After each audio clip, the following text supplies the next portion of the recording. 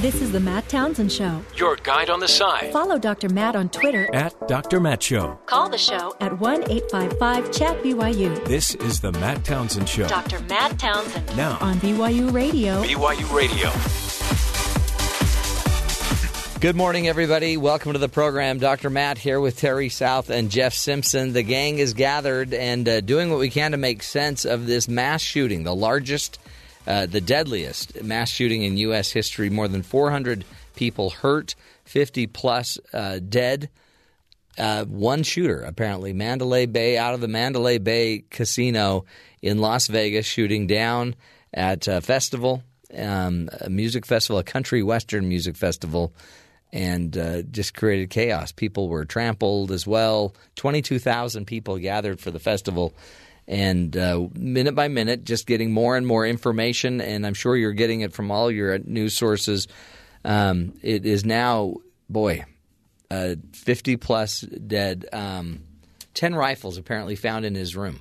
At least, they say.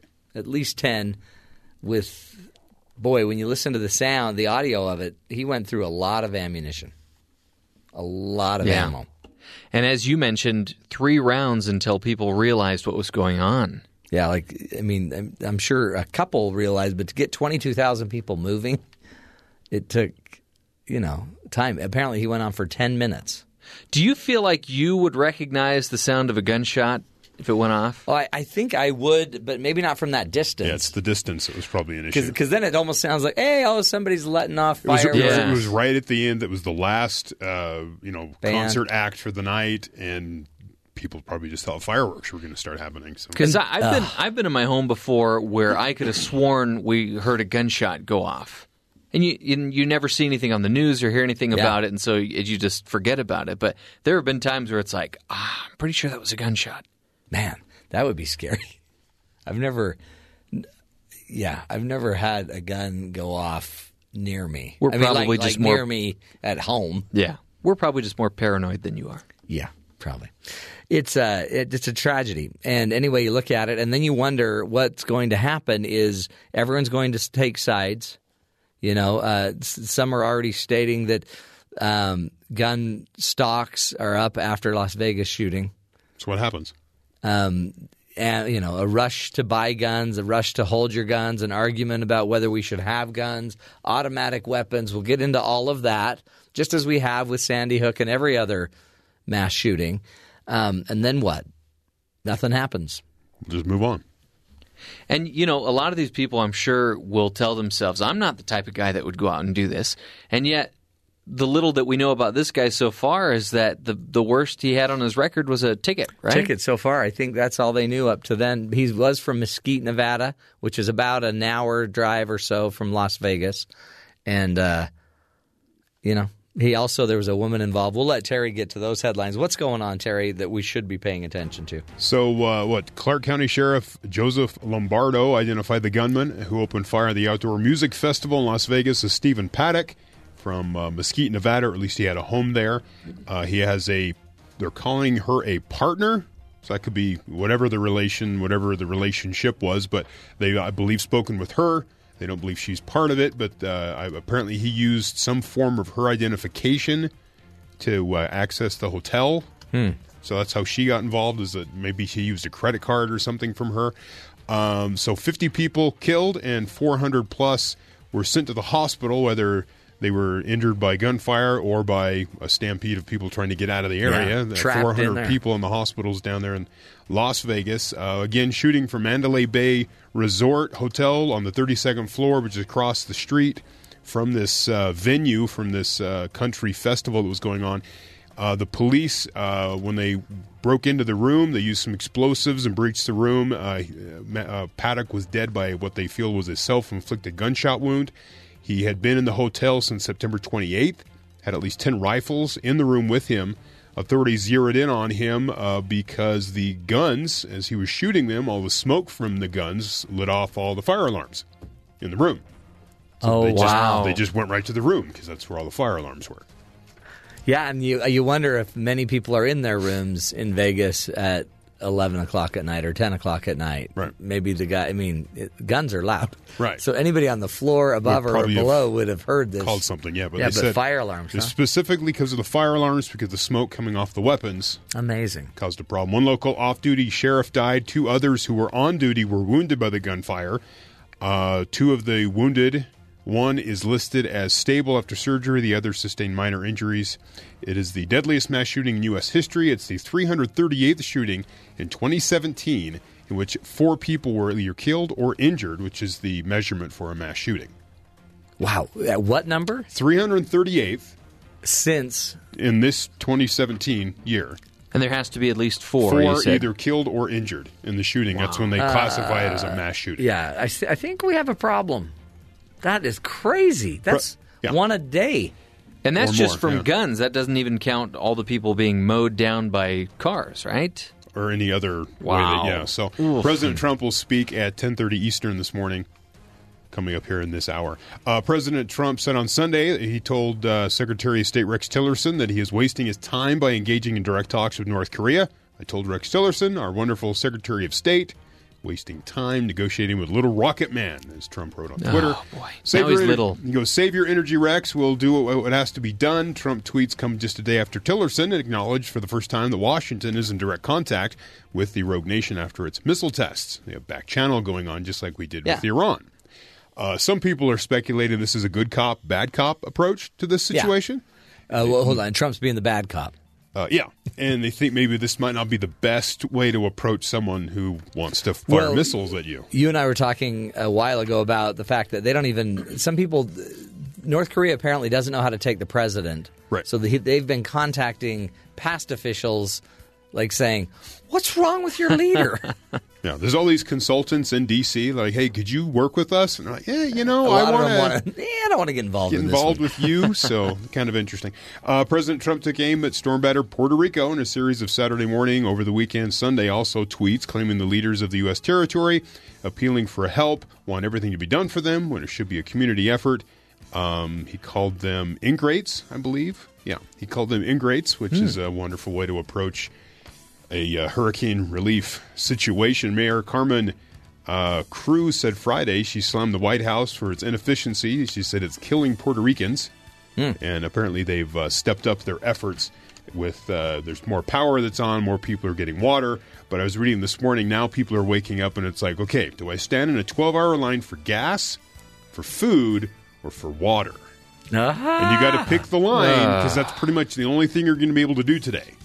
Yeah. So which one do you pick? Which one's the most important? Food, water, or gas? So you can maybe Send a family member to each, maybe? divide and conquer. Who knows? Unbelievable. That's where they're at the moment. Wow. And finally, on a lighter note, Hold on, but this is Puerto Rico, right? yes, They're a U.S. territory. they are. Okay. Yeah. Just checking. But they're an island, middle of the ocean. In a very big ocean with lots of waves. Now, I needed your opinion on this, Matt. Yeah. According to the latest data from YouGov.com, Yeah. which is a website where you go in and you just click yes or no, basically, and they give you numbers. But it's kind of revealing. Most Americans find themselves attractive, but say they're not overly concerned with the opinions of others about their looks.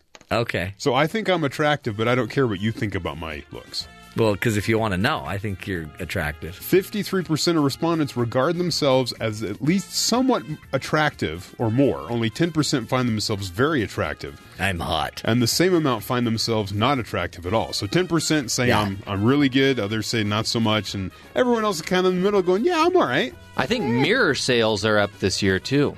Are they now? Yeah. We're in love with ourselves. But this is normal, right? We always tend to overshoot. We're Yeah. very confident about our abilities to do a lot of things, including, I guess, our looks. Total of 56% cared little or none at all about whether others found them physically attractive. What percent? 56%. Bull. They care very little. I don't believe that. Nobody cares. That's a Sweatpants lie. sales are also up. That's a lie. Okay. Unless that's just the men. I didn't have any sort of separation as to the genders as to who said But- what. So Do you believe that 50% of the men don't care at all? do you walk around, like go to a shopping mall and look around at who's there and what they're wearing? Yeah. I think there's a lot of people there's who don't a lot. care. Yeah, there's a lot of peacocks I think, that care. Well, there's a lot of people that care, and there's a lot of people that you look at and like, did you look in a mirror before you walked out What the door? happens is you reach my age, and then you realize, you know what? Nobody cares who you are or what you look I think at some point you're who you are. You know, you've got the people in your life. Impressing every other person out there, it doesn't seem to be something you want to achieve. My wife frequently talks about the women that she sees at Target that are just dressed to the nines. They're there with their kids, and it confuses her. Like, why? Why are you going through all this effort to go to Target? Who are you trying to impress? Yeah. No, I noticed that this weekend. My son and I had a really good conversation about, do you have to shower every day? It's a good question. How old's your son? 22. Okay, I'm talking to my 6-year-old about this kind of thing. Yeah. Go ahead. But it's like, I'm not trying to impress anybody. And then I'm like, well, no, there's just basic hygiene. Yeah, this isn't impressing. Would be cologne. And Yeah, I mean, I'm not even talking. Exotic you can still hair wear your gels. wrinkled clothes, but he's like, I'm just going to stay in. It doesn't matter. Now that I have your permission, I'm going to start doing that. No. The wrinkled clothes. You can wear the wrinkled clothes. Yeah. But shower. There is a hygiene approach where you don't use soaps, Yeah. you don't use shampoos, and you kind of refrain from showering for a while. And it's said that after maybe a week of, touch and go on whether the rest of society can be around you, your body sort of adapts and it just goes back to normal. And then the chemicals that we're using now is actually altering what should be our natural state. Can't we just adapt? What do you think about that? Our natural caveman funk. Yeah, it's I think it's a caveman approach to No, I hygiene. think yeah, for sure. Maybe the deodorants, the lotions, the shampoos have altered our natural state. Totally. Our body reacts with the odors that it emits. And after a while, our pH and all that resets itself when we go back to just being normal. You don't need all that. But, okay, your natural state would also, your pH would be normal, but you'd also be alone. That's natural. Apparently, this won't be the case for everyone, but some people just don't stink after a while. No, that's not true. You sure? Oh, yeah. Okay. No, they always stink. They just can't smell it Your anymore. hair's natural oils will just take over, and your hair will not be all greasy and gross like you think it will until be. you've built a cocoon Yeah. I don't know. grease and buildup. I've heard some talk. No. You don't think this is true? No, have you been around somebody that? No. Why would I do that? Yeah, no, Do you understand the risk to the olfactory senses you're taking just to be around a person like that? You don't know what's going to happen. don't believe that old myth that, All right. you'll outgrow your stink. See, this would be another interesting study. You've had the study about whether or not people find themselves attractive. Do people like the way that they smell? What percentage of us like the way we smell? I don't know that you can smell Or do yourself. we more just a reaction of everyone else, and if they don't say anything, then I think I'm okay? Is that how we go through life? I think I'm okay. Well, I think if we all like the way we smell, then we wouldn't use all these chemicals. Right. See, it's interesting because a lot of people can't smell what they smell like, and yet it takes somebody else to tell them, you stink. Yeah. Right? Yeah. And yet, we're our harshest critics when it comes to like the way we sound on the phone or the way we look in a photo. Or the way you look in video That'd be another interesting one. People that are satisfied with the way that they sound over the telephone. Bah. See, back in, like, say, the 15th, 16th century, they didn't bathe. No. They used perfumes. Mm-hmm. They covered up whatever the problem areas were. Well, it's like that's where Axe body spray was invented. There you go. Not true, but understand the point. So you're trying to cover things up, but people didn't bathe. Yeah. It was more of a luxury to take a bath. Well, you used to rub dirt on it. Right. Well, now we bathe and cover it up. Yeah. Overkill. But So- you know why? Goes back to your first point. Because we care. We care what people think. Yes. We're losing a lot less babies, too, because we're not throwing the babies out with the bathwater.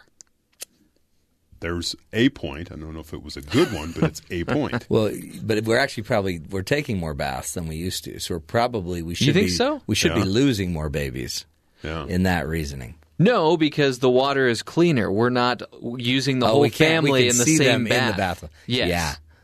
We've That's been where it comes straining from. our bath water to catch these babies. So what you're saying, Matt, is we need to take less baths. No. Bathe less. No.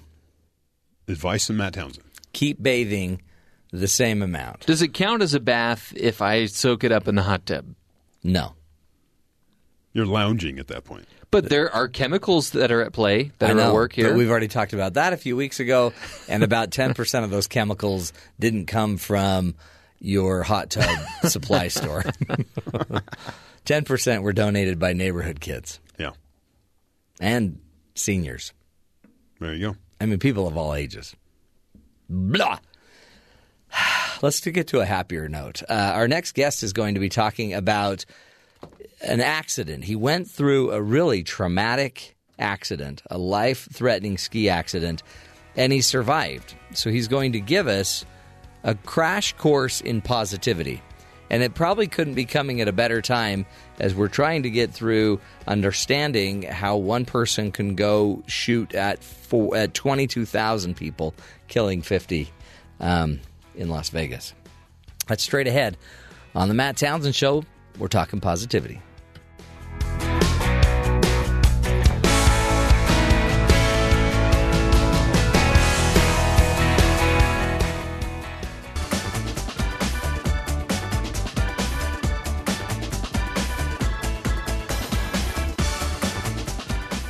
After a life-threatening ski accident, doctors weren't sure if our next guest was going to survive. Stephen H. Lawton is his name, but because of his attitude and a helmet and a message from God and a rubber chicken named Henrietta, Lawton not only survived but recovered nearly completely and lives to share his tale and the wonders and beautiful benefits of positivity. Steve Lawton, thank you so much for being with us today. Thank you, Matt, for having me. It's great to be here. You bet. And you're the author of the book, Head First, A Crash Course in Positivity. Man, when I went to your website and saw that video of, your picture of you after the accident holding a rubber chicken, I thought, what is going on? Maybe Steve... maybe you didn't fully know you were given a chicken at that time, but talk about positivity. We sure need it today with the tragedy in Las Vegas, and it's hard to take these difficult times and turn them positive. It really is. And, that chicken, let me just start with the chicken. Yeah, get to the chicken. I received the chicken 4 days after I had that skiing accident where I skied headfirst into a tree, and really, by all accounts, I should have died from all of the injuries that I suffered from that. And I do credit, among other things, the doctors, but I do credit my attitude and a message from God saving my life. Now, the chicken was a bonus. That was a gift. It was a gift. A friend of mine, and I don't know who thinks of this, but this friend of mine, as soon as she heard about my accident and knew it was life-threatening injuries, her first thought was, Steve needs Henrietta. Steve needs my rubber chicken. And so she put her in a box and mailed her to me. And when my wife took her out of the box, she honks. And she took her out of the box. She honked, and it was kind of behind me, so I couldn't see what was going on. I just heard this loud honk. What on earth are you doing? And she comes around the corner of the bed, holding the chicken with a smile on her face, and she's reading the note that says, "This is Henrietta, the good luck chicken. And she's brought us luck for years, and she's here to help you through this." And I'm staring at my wife, looking at this rubber chicken, going, okay, I guess I need a rubber chicken. And I do remember it, but I tell you, I was not in the mood for a rubber chicken. Oh, I can't imagine. You looked miserable. But I mean, it was. The message of the chicken is part of an important one with positivity, because I didn't realize it until much later as I looked back on the situation that chicken actually really did play a role in my recovery, because she changed the mood of my ICU room. We displayed her prominently in the room, and everyone who walked in after that, with like a doctor or nurse would walk in, they just stop in their tracks and look at Henrietta and go, "What? You have a giant rubber chicken in your room?" And we'd have a chuckle and introduce Henrietta. They'd go squeeze her, and then they'd get on about their business. But that does change it, doesn't it? It changed the whole mood of the room. It wasn't just a place of misery and suffering anymore. It was a place where you still, even in that dire situation where I was still hanging on by a thread, you could still break that tension with a little bit of laughter and a little bit of positivity, and it was kind of one of the first lessons, and it was really the first time that I saw my wife, smile and laugh just a little bit. And I think that was enormously important for her, kind of keeping her sanity and her keeping it all together as well. Well, and especially too because you didn't have the energy or the wherewithal or the ability yourself to be funny. So to have something that could do it for you, I mean, that really is a blessing. And that probably is something we all ought to be looking for, in life, is in these crazy moments, just something that lightens the mood a bit. Yeah, that's exactly right. It's actually one of the chapters in my book that covers 8 different things that you can do to be more positive. It's like injecting laughter, humor into the situations in your life. And what it does is it really just gives you a break from the tension or what's bothering you, and allows you to kind of break that thought process that's kind of got a hold of you, take a step back, and then come back into looking at that situation potentially with a new set of eyes or a new perspective. So it really does help when you're dealing with something traumatic or difficult or a challenge in your life, to just break that tension momentarily, and it makes a difference. And what's interesting is it was your friend, right?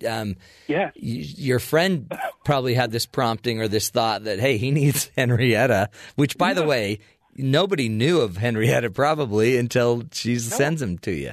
Yeah, I had no idea. I had no idea what Henrietta was. That's great. It really is. It also shows you the role that anybody can play in making that difference for somebody that's going through such a difficult time. Yeah, that is one of the other kind of key messages here. Is you really have no idea the effect that you have on other people based on what you say and do, both positive and negative. You don't know what the other person you're talking to or engaging with, what their story is, or what's going on in their mind, or what happened that morning for them or that week, and the little things that you say can have profound impacts on their lives. And if you can take the opportunity to do it purposefully, and one of the things, like the motto that I live my life by, and I've done it since before the accident, is everyone who comes in contact with me will be better off as a result. That's great. And it just makes my life easier to live. If ever I'm in a challenging situation or I don't know what to do, I find myself going back to that, and it clears the path for me and tells me what I can do. And so no matter who I'm dealing with or what's going on, I try to live by that motto, and I say it every morning. And what's the exact motto again? Whoever I come with? Yeah, anyone who comes in contact with me will be better off as a result. That's great. And again, with what's going on with this tragedy in Las Vegas and tragedy in Puerto Rico and tragedy in Houston, everywhere, your message it resonates so well. Stephen H. Lawton is joining us. He's the author of the book Head First, A Crash Course in Positivity. He's talking about how a crash while skiing, which apparently was head first, and then a rubber chicken Henrietta, and really an inspiring message from God, which we'd love to hear as well. All of these things combined in helping you understand and go through a crash course in positivity. Yeah. So I'll talk about the message from God and the role that played in my recovery. Please. So that happened on day 7 of my recovery, and on day 6, so I had collapsed both lungs. So I had a breathing tube in that was breathing for me. And on day 6, my lungs had healed enough that they could remove the breathing tube. And the doctors and nurses were telling me that my continued recovery of my lungs was now dependent on me. It was no longer a machine, and I would have to do these breathing exercises that they wanted me to do. And the breathing exercises were taking big, deep breaths, 5 or 6 deep breaths with a device called the spirometer that measured how much air you took into your lungs, and take those deep breaths. And every time I did that, my lungs would expand, my chest would expand, and I had broken ribs, broken sternum, bruises, six broken vertebrae. I mean, so it was just taking a deep breath hurt a lot. And so I'm sitting there thinking to myself, okay, my lungs have healed great on their own. I don't need to do these painful breathing exercises to get better. I'm just going to let my lungs continue to heal. And it was the next day, day 7, that I heard this message from God while I'm laying in the ICU bed. And what I heard was, Steve, if you want to live and see your kids again, you need your lungs. And if you want your lungs, you're going to have to fight for them. And then it was gone. And I just laid there and knew exactly what it meant. It meant I had to do those breathing exercises. And so from that point forward, you could say, since it was a message from God, I did it religiously. But every hour that the doctors told me to go do it, to do those breathing exercises, I would do it, and I would do them as deeply as I could. And what happened every time I did those breathing exercises, it not only hurt when you're doing just taking the deep breath, but about a minute later, what would happen is those deep breaths would loosen up some of the blood that was in the bottom of my lungs. And I would have, like you have a bad cough. Oh, then you start coughing. I would have a violent coughing fit. It's an uncontrollable, violent coughing fit, and cough up whatever was in the bottom of my lungs. And shake everything that's broken. Yeah. Oh, do you ever cough with a bruised rib, coughing with 3 broken ribs, a broken sternum, a broken back? Every muscle that you're coughing with is attached to something broken. And it was by far the most painful thing that I ever did. And I knew every time I did those exercises, within a minute, I was going to have one of those coughing fits. And I did it. I did it every hour. My wife says I did it more frequently than that. Now, the reason why I say that saved my life was 2 days later, day 9, my lungs had healed enough that I was almost completely off of the supplemental oxygen. And they were talking about moving me the next day to the rehab wing. They were just amazed at how quickly I was recovering and how fast my lungs were recovering. And that was when I started experiencing shortness of breath. And I had a complication that they discovered later that day of a bilateral pulmonary embolism. Oh, boy. Which is where your blood in your lungs starts to clot. And it's a complication or disease that will kill you very quickly if not diagnosed and treated properly.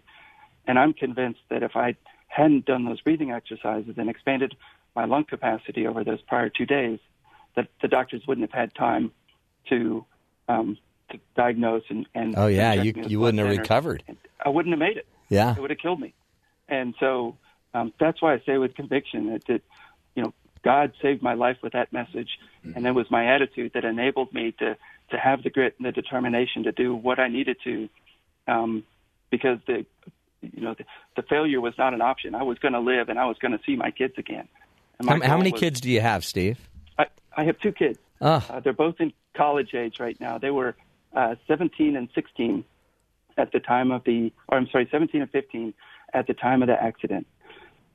And they could have lost their dad. They could have lost their dad. We were on a spring break ski trip together in Breckenridge, Colorado. And so they came and visited me. My wife had some tough decisions to make. She's an incredible woman, and her story is far worse. Her job was far worse than mine. Yeah. She didn't have the pain. Yeah, you had morphine. Yeah, I had morphine. They didn't give her morphine. She had to just take it straight. And then she's also a reason why I'm alive. I barely survived. Were you this positive before, Steve? Not sorry to interrupt. Were you this positive before? Honestly, I have to say, maybe not as positive as I am today, but I was always a very positive, optimistic person. And I believe that saved my life. Having that attitude where when I had this accident, I find it strange now when I look back on it, but it never occurred to me that I wouldn't recover. And it was the first questions that I asked when I woke up. And the doctors, I woke up the next day. The doctors had been telling my wife that because of my brain injury, I had bleeding between the skull and the brain, bleeding throughout the brain. I had a severe head injury. And I also had starved my brain of oxygen on the helicopter ride from Breckenridge to Denver because my lungs and heart weren't working. Oh, wow. And they told her that they weren't sure if I would ever wake up. And if I did wake up, if I would be all there. And so she the next day when I woke up, and I couldn't talk because I had the breathing tube in, I started making a motion to write. And they scrambled around the room to go get a clipboard and a pen. And I wrote 3 questions. I wrote, "Where am I?" And my wife responded with, "Well, you're in the hospital in Denver." And I said, "What happened?" And she said, "Well, you had a skiing accident. You ran into a tree." And I said, my 3rd question was, "When can I go home?" And I look like I do in that picture. Yeah, you looked horrible. It was bad. And I mean that in the best way possible, but you looked horrible. But I mean, that shows you. And the funny thing is, you didn't know any of that, and your wife has to look at you knowing how far you've got to go. And then I guess you slowly regained your awareness and started figuring out you got a big hole to get out of. Yeah, that's exactly right. And I realize now why they don't put mirrors in ICU rooms. That's glad I didn't see myself. Man, it's a great story, Steve. Let's take a break, come back. I want you to take us through, I know you have a couple of really interesting things like the Amen Run. I want to hear about that and the 4 principles of positivity and how to develop them. I think we all need it in this world that seems to be collapsing around us. Massive, shootings and hurricanes, disasters, death, all the things that go on in life. Tragedies, but we still can approach them with positivity as well. And we have a wonderful guest talking about his crash course in positivity. We'll continue this journey. This is the Matt Townsend Show. You're listening to us on BYU Radio.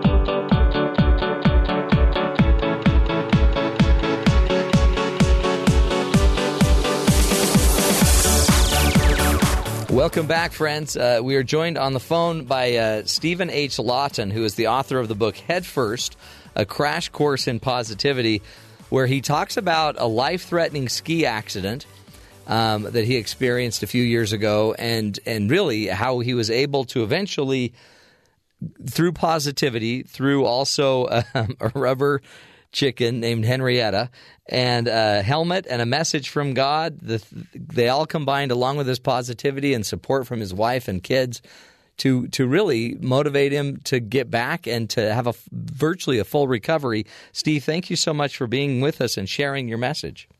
You're welcome. Thank you again. It's great to be with you and sharing it. You bet. What was the Amen Run? So the Amen Run, we found out much later that the actual ski run that I was on, where I had the accident, was named the Amen Run. Really? It was a groomed Black Diamond run under the 6th chair in Breckenridge, Colorado. If any of your listeners ski in Breckenridge, they know where that is. The Amen Run, which is funny because some of those runs have pretty scary names. Yeah. So I guess you should always choose the run with the more religious name. Maybe. Amen. We thought that was we just couldn't believe that was the name of the run. Like, wow. Yeah. See, that's the thing about positivity, though, right? Because once you've got it, you start inferring into everything something positive. Right. You start seeing positive things inside of every challenge that you have, and it's just that kind of shifting that mindset. What I talk about, changing that mindset from why me to what now. And going from, instead of feeling sorry for yourself, moving to what can I do, or what are we going to do to help resolve this situation? And it's none of us like going through these challenges or hard times, but it's after you get through those challenges and you're looking back on them, or if you look back now on many of the challenges that you've had up in your life leading up to this moment, each of those challenges has been in some way formative for you and helped you build the skills or the resiliency that you need to take you and make you as capable as you are today. So it's usually in these challenges when we're learning the most. Yeah, and we so want to avoid them, don't we?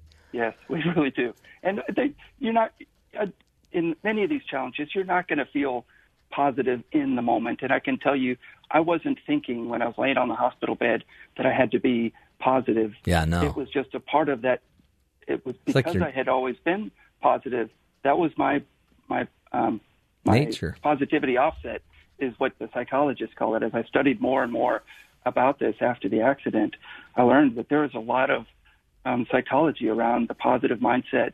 I started studying it when I got home from the hospital, and I had a severe brain injury, and I wanted to know, was I going to recover? That was the one thing that I was most concerned about. So I started studying about the brain, and I learned a couple things that became very powerful part of my message. First was that the positive attitude makes a huge difference in the results of the situation you're in. And there's a lot of science now that actually proves this. They've done it with school students. There's a lot of, like Dr. Amy Cuddy, a Harvard professor, studied it and did it and proved it with a positive mindset and job interviews. So over and over again, science has proven that a positive, confident mindset leads to better results. And so that was kind of the first thing. I was super lucky to have brought a positive mindset to that situation. And I just had that goal. I'm going to recover 100%. What do I need to do now to get there? And so that really helped to save me. Yeah. And the second thing I learned was that I was super thrilled about it because of the brain injury, was this concept of neuroplasticity, that our brains are constantly rewiring themselves based on what we think and what we do. And so all I had to do to recover from my brain injury, and I had deficits with memory recall and task switching speed. Those are the two areas of my cognitive function that were that I had problems with. So all I had to do to recover that was basically practice it over and over again. I do memory tests and do task switching tests, things to work those muscles, so to speak, in my brain, and my brain was able to slowly over time rebuild those neuron connections through neuroplasticity. And that's important for people with brain injuries, and it's important for everybody in everyday life, that you can, and there's science behind this as well. They've studied the positivity offset, and people that practice positivity have a stronger positivity circuits in their brain. They've done it by studying people that keep gratitude journals, and they looked at MRIs of the brain before and after and showed a change in the structure of the brain after just 7 days of a positivity of a gratitude journal. And that neuroplasticity, those neuron connections were still there 30 days later. So it's just like working out at the gym, but it's I call it attitude fitness. It's fitness for your attitude, for your positivity. Man, that's beautiful. So, it also helps. That neuroplasticity also says that you can change habits, right? You can change long-standing habits just by continual repetition. Right. You just have to practice it. You have, with focused, positive, purposeful effort, and you do it over time. It doesn't happen instantly. It happens a little bit every day. But over time, you'll notice a difference in your attitude and your positivity and how you approach situations. It's really amazing. Yeah. And I was thrilled when I read about it and learned about it, not only because I had that brain injury, but how important a part of that message is about my lessons of positivity. That there's basically three of them. It's like your attitude controls or has an influence on the results that you get in everyday situations. The second thing is you can change your attitude through neuroplasticity by just simply working on it and practicing it. And the next time you're in a difficult or challenging situation, you are going to be more likely to just naturally approach that challenge or that situation with a positive attitude and come out of it on the other side learning a lot more than you would have and recovering a lot faster than you would have otherwise. And then the third message is just the things that you can do, practical things you can do to be more positive. Give us one of those. We have about a minute left. What would be like the one most important one we can do today? The one most important one we can do today, I would say, is recognizing someone or giving someone a compliment, a specific compliment or recognition to someone else that you know, that you work with, that you see, that has done something. You say, man, Matt, I've thoroughly enjoyed this interview with you. You have brought out my story and made it real and powerful, and I want to thank you for your skill in doing that. It means a lot to me to share my story, and I want to thank you for doing that.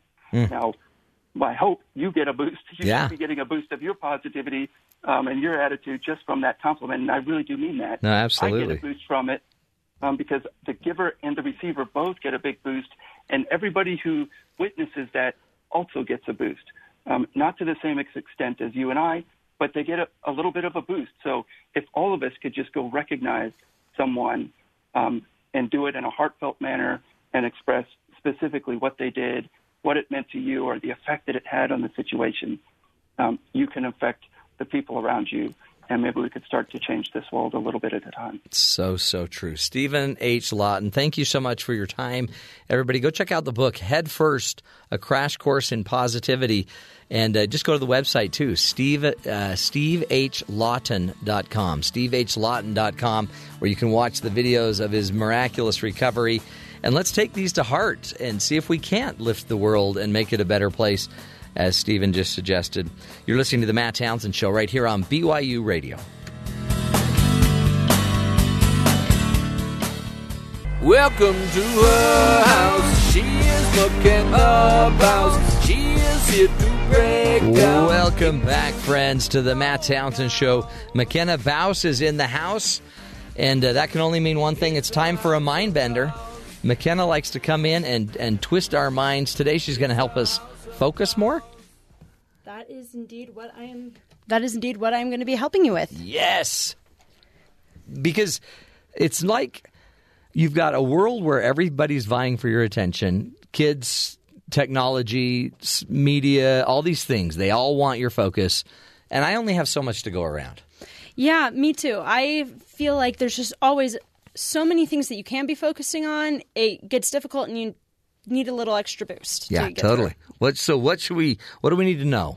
Okay, so I have got several different tips that can help. And a lot of them are not the kinds that you'd be thinking. A lot of times you think, okay, I need to buckle down, get rid of distractions.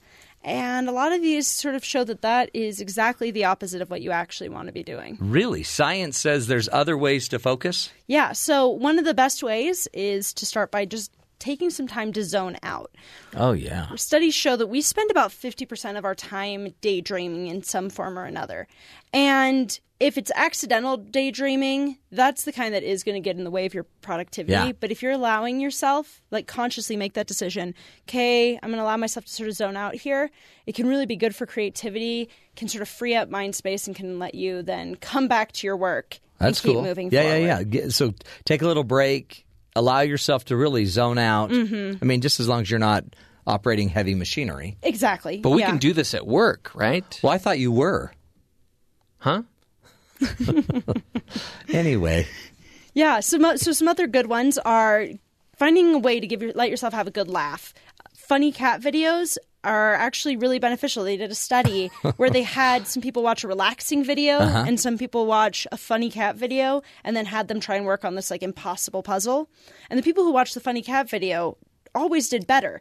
Getting that bit of laugh makes you sort of have this extra boost to be able to work harder for longer. Or is it really that cat people are just better at puzzles? That's also a possibility. Okay. But don't you buy that a little because you get a little endorphin push? Yeah, you're happier. And I think when you're happier, you're willing to like our last work guest. harder. And when you're happier, your positivity and your mood changes your reality. Exactly. And I think that's a perfect example of great. that.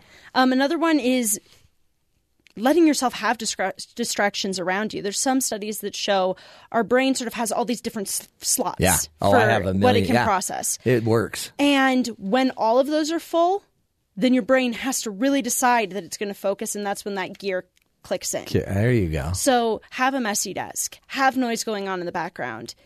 Have different things going on, and you might be able to focus better than if everything is clean and there's nothing going on. Speaking of distraction, I think that means we have one more time for one more. McKenna, what's one more lesson? Take time to just stop working. Go for a run. Yes. Meditate. Yes. Leave the project. Walk do away. something else. Walk away. Come back later. I'm going to do it. I'll see you later. See ya. I'm out of here. I'll be back in a bit. McKenna, that's great insight. And really, it really goes counter to what we think, right? Exactly. We're always thinking like control and force, and this is more just saying, let stuff go. Let stuff happen. go. The concentration will come if you just let it do it in its own time. Maybe don't build it. Just leave it in chaos, and it will come. See? That's it. McKenna, thanks. Great My pleasure. insight. Let's now turn to do a little empty news, little headlines for us from our empty news headline reporter, Jeffrey Liam Simpson. Matt, speaking of being positive, if you and I were to go into realty, Yes. if we're realtors, we would want to put a positive spin on things. Some of the less desirable aspects about a home, right? Right. So, for instance, if you were to be showing a small home, you wouldn't say small. Well, how would you describe it? I would have it, what's it called? Cozy? Square foot challenged. Okay. Or cozy, right? Oh, cozy, Could be cozy. yeah. What about noisy? How would you put a positive spin on that? Noisy, active. Active. There you go. Oh, on a house, yeah. How about dangerous? Dangerous, I would say challenging, full of excitement. Exciting. There you go. So there's this home in Michigan. This real estate agent selling this house that's next to a cemetery. She's promoting it with a sign that says, "Quiet neighbors." Wow. Yeah, they are. Very quiet neighbors. So Shane Broyle says the message immediately came to mind when he saw the 4-bedroom house in DeWitt, which is in the middle of the state near Lansing. He says his grandparents knew a man who lived next to a cemetery and joked about it. Broyles told the Lansing State Journal that he hadn't previously used humor to market a house, but he says there's not much point to life without some fun, right? The seller, Deborah Perrin, likes the quiet neighbor sign. She says she can guarantee there won't be a new subdivision going up in the cemetery. Interesting. That's so great. You'll have views forever. Exactly. And lots of parking. Just putting a positive spin on it, right? Yeah, but it's still a cemetery. Would that bother you? Yeah. You would never have any neighbor disputes? See, it's when you try to put in the new subdivision that you run into problems. Because every scary movie involves somebody who built the house on an old cemetery. Right.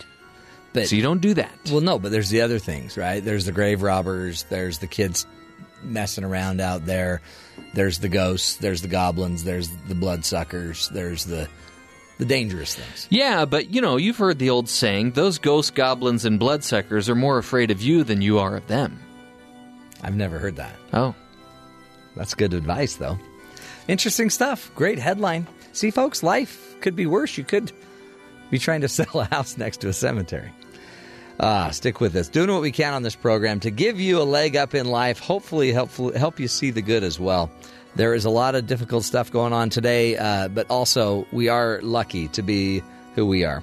So let's continue the journey. This is the Matt Townsend Show. You're listening to us right here on BYU Radio.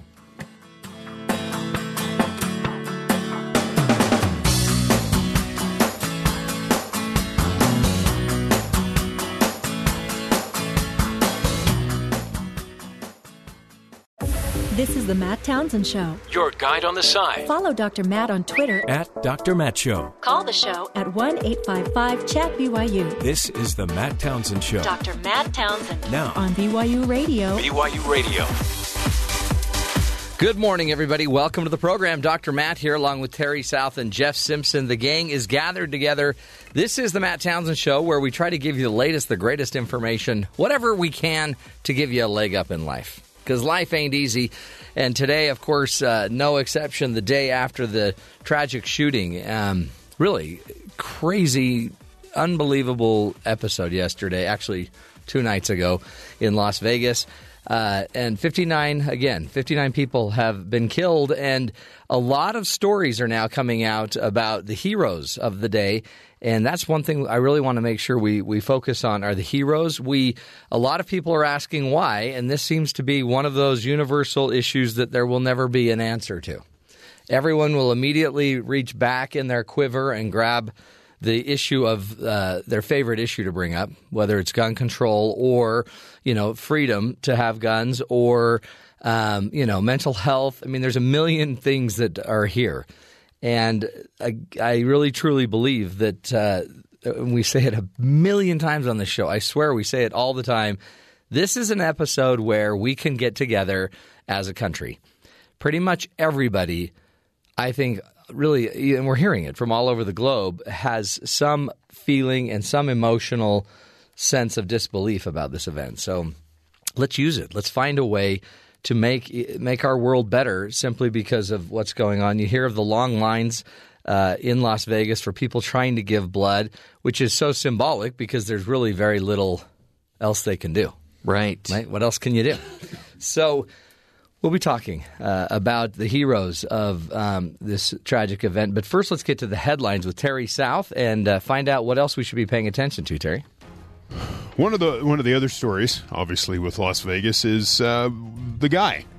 The dude. The shooter. So 59 people dead, 527 injured. There's the total at the moment. Who knows if that number moves. 23 firearms and a handgun were found in the shooter's hotel.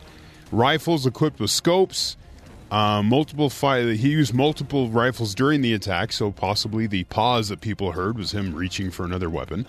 Law enforcement officials confirmed the number of rifles in the suite, along with hundreds of rounds of ammunition. 2 rifles outfitted with scopes set up on tripods in front of 2 big windows. AR-15, the weapon of choice apparently in these types of attacks. They were found amongst the number of rifles there. The sheriff there in Las Vegas says that the shooter brought at least 10 suitcases into the hotel room over a period of time. People were wondering how you get that many firearms through one by one, big I hotel. guess. You can break them down into separate parts and bring them in the suitcases. He fired through the hotel door at security guards at one point, striking one in the leg. The guard is still alive. SWAT teams went in after he fired at the guard. Oh, wow. So you had him shooting through the door plus the fire alarm. So Which is, I guess, why it took an hour or more to get him. Police retrieved 19 firearms as well as explosives, more rounds of ammunition, and what they're calling electronic devices from his home in Mesquite, Nevada. Oh. So electronic device like a laptop? They have no idea. All the police says was electronic devices, and they're investigating what they are. So we'll see. Like an electrolysis machine to No remove idea. hair? Wow, weird. No, so 42 guns. You're looking at 23 or so in the hotel, 19 in his house, 42 guns. People think, that's a little extreme. Yeah. Well, I found this today. 2015 survey by Harvard and Northeastern researchers. It's pretty average for the 7.7 million U.S. gun owners in the country. Collectively own 130 million guns. Hold on, how many? 7.7 million. Own 130 million guns. Uh-oh. Average 16.8 guns per gun owner. Wow. So that's not everybody. That many guns? But, yeah. Well, I mean, there's a gun for every outfit. You have one in each room of your home? Well, That 2. is- I guess that'd be 2 for every room in your home. Unbelievable. So I found the numbers. Staggering.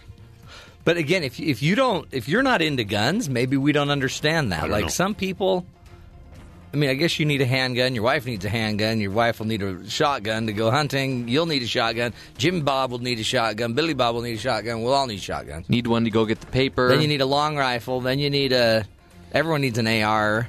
Do you? I don't know. Really?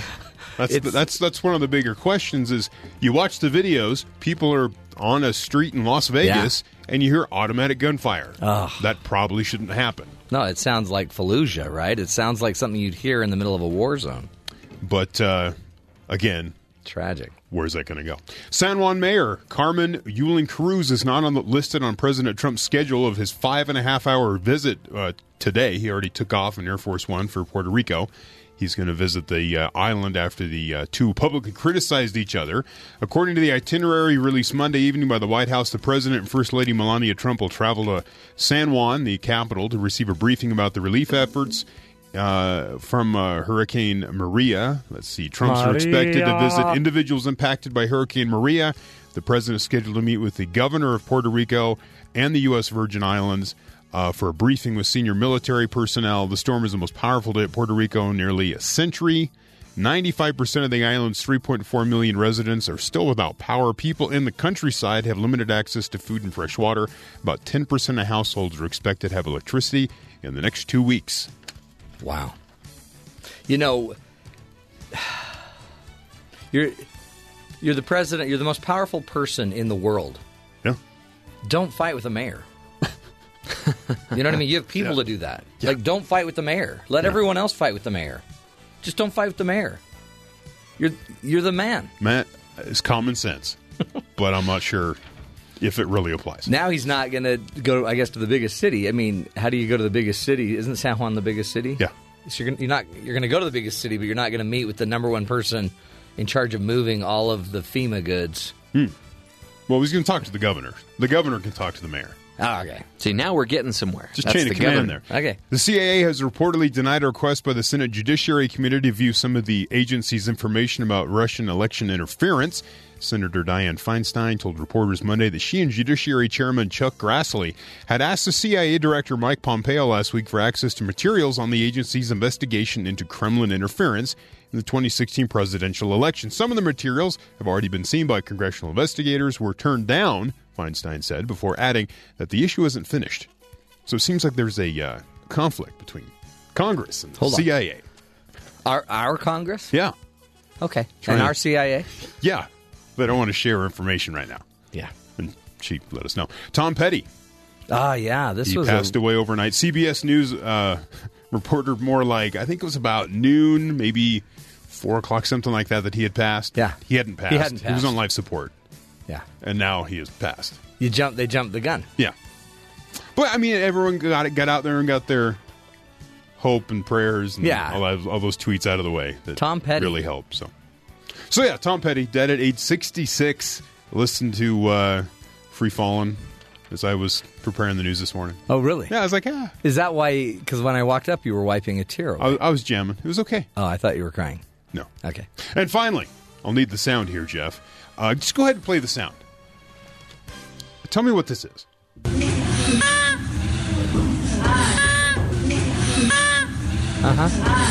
Yeah, that's when Jeff walks in every morning with the squeaky shoes. He's got his squeaky shoes on.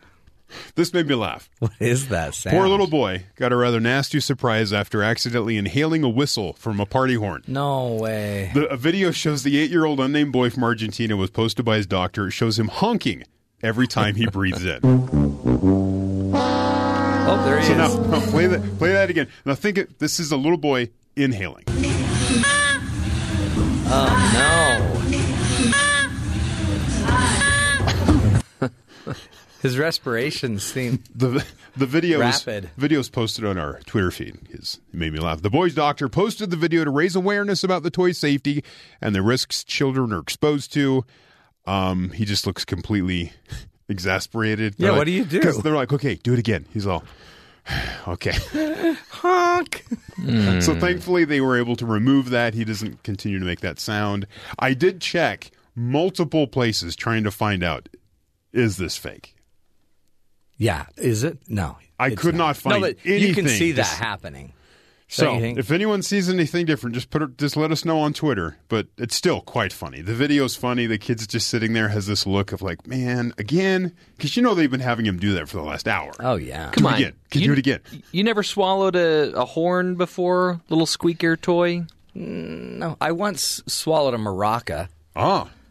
But Ooh. I actually couldn't breathe, so they had to do CPR, and the maraca flew out. Is that why there were fiestas all around you? Mm-hmm. That's why, yeah, everyone thought like I had some Tic Tacs in my pocket, but nope, it's a maraca. It's that is the parent's worst nightmare. Yeah. But you know what's great is like at least you knew where the toy went, right? So it's not like, where's the toy? But I would first confirm, make sure everything's okay. Yeah. And then make the kid do it as many times as possible because that's pretty funny. Well, it's obviously wedged perfectly in his throat. Yeah. So for my kids, they haven't luckily swallowed anything like that. But if you want to know where my 5-year-old is, just listen for the singing. If you want to know where my 3-year-old is, just listen to the running. Oh, She's really? always running. Is she really? Yep. Maybe she'll be a sprinter. Maybe. Or a felon running from police. How could you tell your kids were nearby? Well, you know what? Last night we had a really magical moment. We put all of our kids on an app where we can now track everything they do and everywhere they go. Aha. And interestingly, the oldest teenager didn't want to do it. Well, that's not too surprising. He's like, why? Why do we need to... How old is he? 17, Oh, 18, yeah. almost 18. Why do we need to start tracking now? I mean, like you guys haven't tracked forever. Why track now? Yeah, what do you care now, Dad? I'm just like, well, because, it's just time to know where you are. What else is great is if you want to pay a little money on this app, you can actually see how fast they drive. You can see if they speed. Ooh, what's the name of the app? I'll have to tell you. Let me pull it up here. Oh, by the way, Josh just left the house. Childleash.com. So my son... Does it give you a text when they leave? If I want it to. It's called Life 360. Life 360. So everyone in my family is on it, and it has a little map. It's just like what is it, like Find My iPhone, except it's kind of more user-friendly. Yeah. And it's... so my... Does it play a sound so you can find your kid? Yeah. Okay. If I want it to. My one son is at middle school.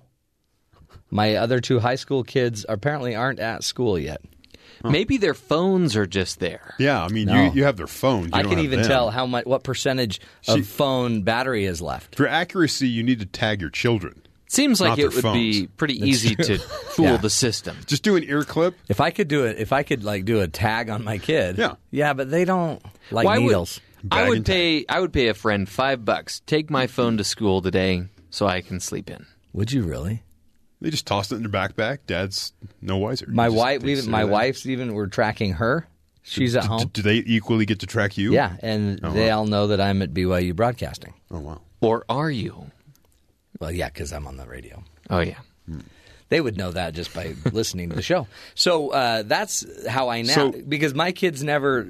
They never had weird honks or rattles or whistles, and they don't run and they don't sing. Really? I mean, a few of them do, but now they have a gross invasion of privacy. Well, now what we're doing is... Oh, wait. Who pays for the phones? We do. I do. Go ahead. This isn't an invasion of privacy. You're just tracking your property. That's all that is. I just want to make sure I don't lose that $700 phone. Not to be rude, but that's pretty much what matters here. Anyway, it's going to work great.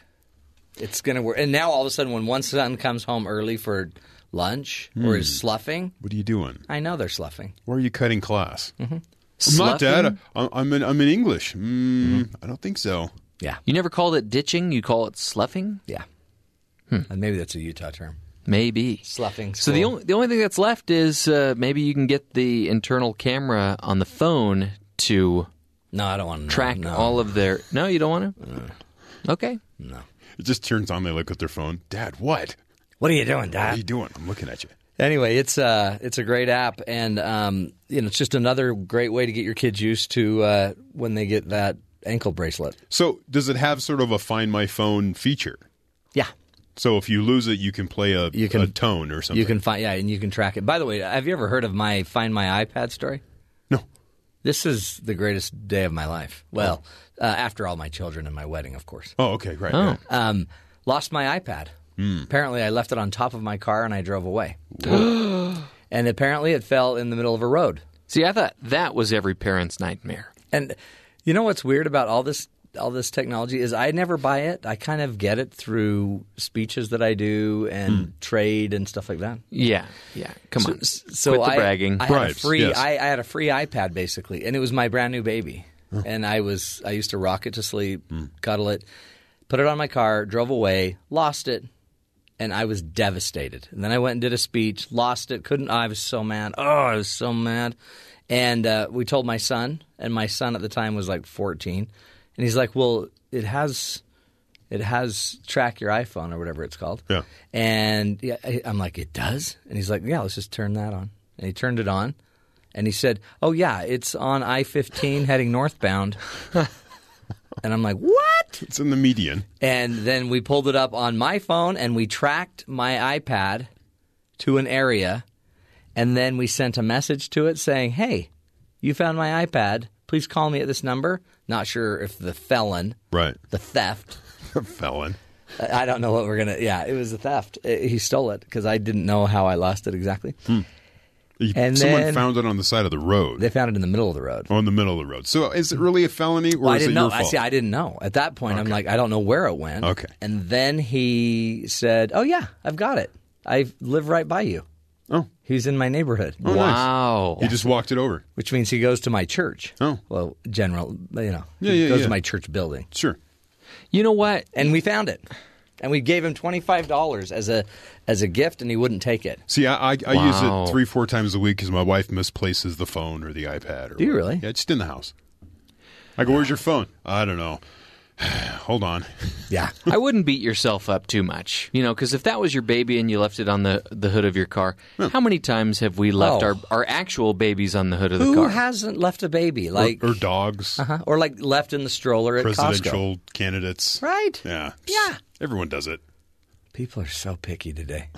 You make one mistake, leaving your kid in the stroller, and they'll never get over it. And then you'll be in therapy for years. Oh, it's tough, folks. So tough. We've got a great show coming up. We're going to be talking about college admissions. It's getting harder and harder to get into college. Are there ways that we could learn from other universities and other educational programs? In China, they have some interesting insight that might actually benefit us here in the United States to make sure everybody can get into the schools they want to. Stick with us. That's straight ahead, helping you be the good in the world. This is the Matt Townsend Show.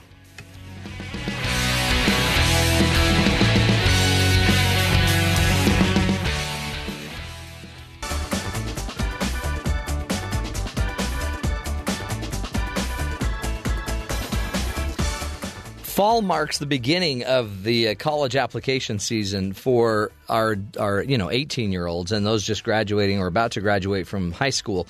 Many students get into the college of their choice, and many do not. The reality is that students both in China and in the United States don't get into the universities of their choice because of a broken system. All of these students have the same question: is there a better way to apply and to make sure everybody gets into the universities they'd like to get into, based on having the right grades, the right scores?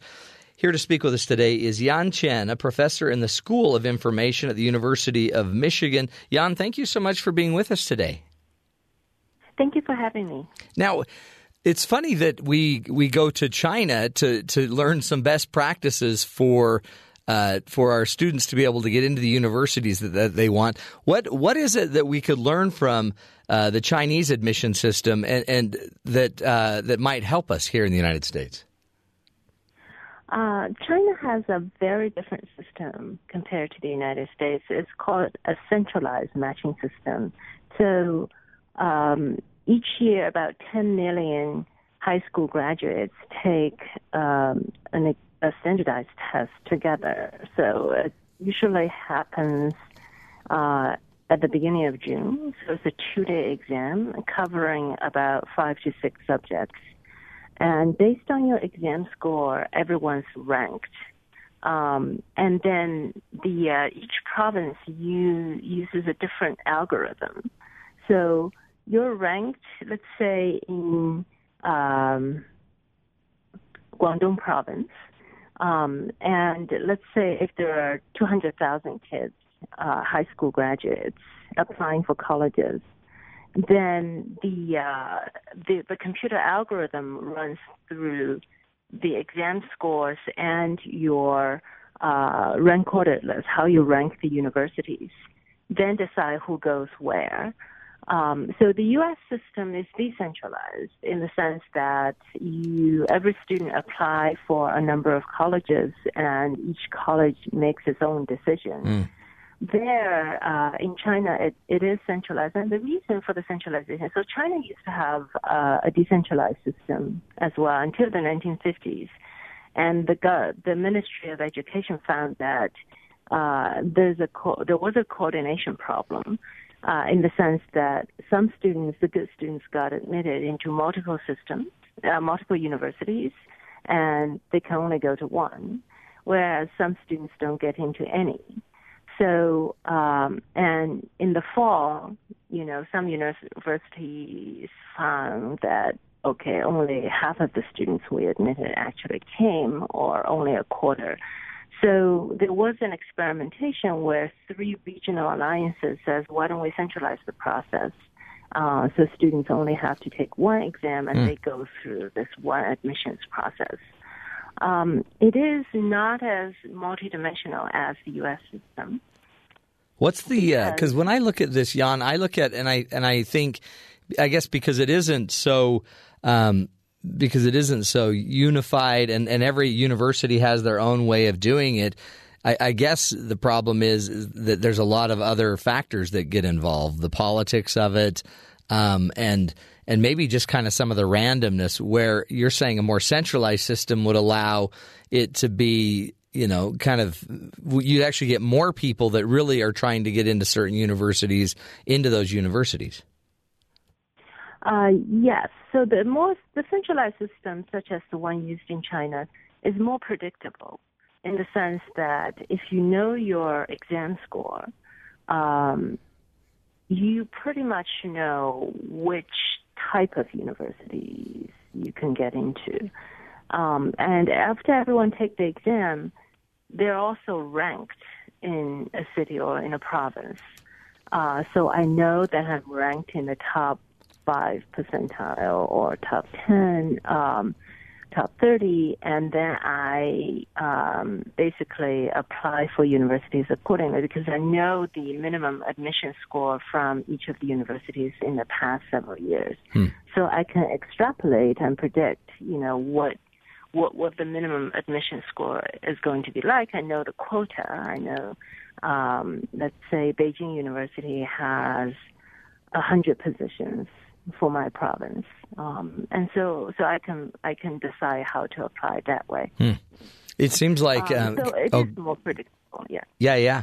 In the United States too. I mean, just the mere fact that in China, if you can get 10 million students to take a standardized test that takes 2 days, that seems incredible. But in the United States, we have people taking the SAT, the PSAT, the ACT, and it kind of just depends on every university wanting a different standard or a different test. Why do you think it is in the United States we haven't created a standardized, unified approach?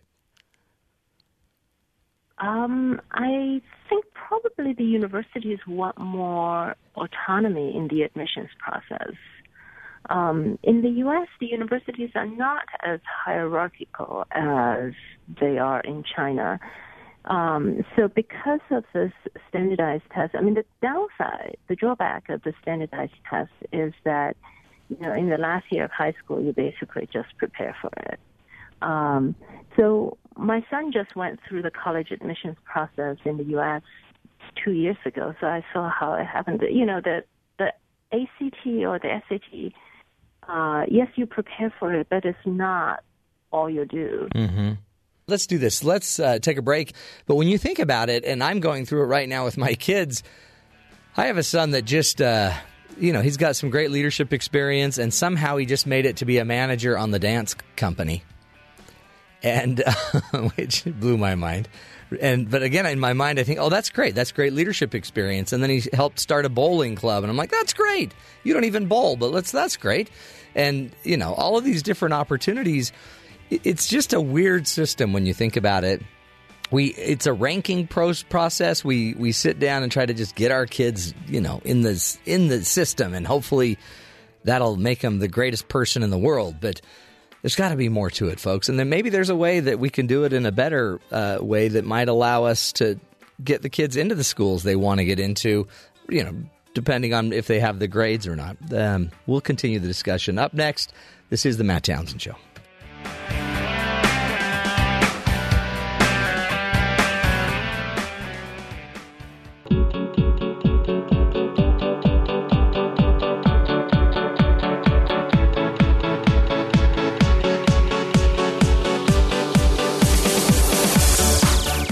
Welcome back, friends, to the Matt Townsend Show. Today we're talking about college admissions and some of the methods that are used in the United States as well as in China, and some ideas from China that might actually help us in our American system to make sure that children and the teenagers that are trying to get into college that meet the requirements for certain universities, that we can get more of them into the universities that they want to get to. Instead of it being a really kind of closed, difficult system, there might be a better way to do this. And to help walk us through it is Dr. Chen, who is a professor at the University of Michigan, and is helping us understand some of the research that she's been doing on academic admission processes. Jan, thank you so much for being with us. You were talking about, before we lost you, you were talking about the fact that you're going through this process right now with your son who's applying to college. Yes, he actually did the process 2 years ago. So I sort of have fairly recent experience of what's it like here in the U.S. And I think in terms of predictability, the U.S. system is much less predictable because each university has its own admissions policies, and they're not necessarily transparent. Do you think would we get more kids going to university and staying, and getting their degrees? Do you think if it was more predictable? Yes, I think so, because then each student can decide which, among thousands of universities, which one he or she should apply to and is likely to get in. Yeah. So I think that ideally the counselors should be able to provide that guidance, but in a typical public school, I think that's actually unrealistic. Yeah, well, especially because all of a sudden you apply to 5 schools and you have to apply 5 different ways. I mean, it seems like so it's so much more complicated. This one wants 3 essays and it's going to weigh everything differently. Plus, on top of it, as I'm seeing with my kids, there's all of this extracurricular activity, and how do those get weighed? And what do you see going on in China? And do they actually allow all these other extracurricular things to move the algorithm of who gets accepted where? So, yes, they are considered only for the exceptional achievements. So you actually get points added to your college admission score. So let's say, you take 6 subjects and the full score is 600 points. If you win a gold medal, let's say in the national, computer algorithm contest, then you can get up to 10, sometimes 20 points added, depending on the prestige of the test.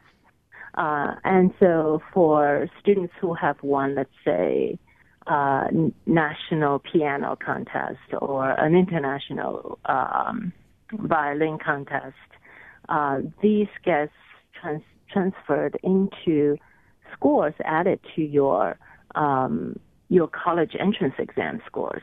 So again, they are considered, and the rules are very clear. So everyone knows what kind of achievements translate into how many points in the score.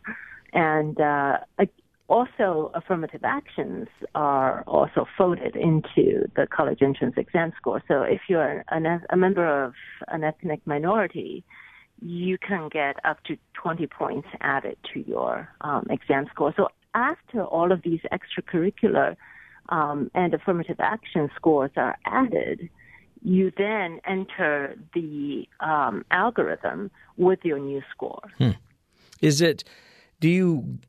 It just seems like it is so complicated in the United States. Do you see that that we're willing to make changes to this, or is just the autonomy and the desire of each university to kind of have it their own way just too strong? I tend to think that the autonomy of the universities are too strong to have a centralized system. Although some of the components in the admissions process, such as the SAT or the ACT scores, can be more informative. So if they put more weight on the standardized test scores, then it's going to be a little closer to the Chinese system and more predictable. Right now, we, as parents or high school graduates, we just don't know, how much weight each of these components have. That's it. We don't know. We don't know their system. Yeah. And it's confusing, especially if you're applying to 4 or 5 colleges. Right. So the Common App makes it a little easier, but, places like MIT has its own essays. And So I think it is more unpredictable here. And, China's not the only country using the centralized admission system. So Germany has a college admission system very much like the Chinese system. and also in Turkey, there's a centralized system. Mm-hmm. What advice do you give as we wrap this up to, parents and to those kids that are applying to increase the likelihood that they can get into the schools in the United States using the decentralized system that we have? Well, I would say to get more information. So from the university, so when the representatives visit, definitely go make an appointment and talk to them, and make the best of the campus visit opportunities. So when you go visit the campus, it would be, you might not get an appointment, but it would be a good idea to make an appointment with the admissions officer for your district, for your region, let's say the admissions officer for the Midwest, for the state of Michigan or Utah, and have coffee and find out how are different components weighted in the admissions process in that university and by that admissions officer.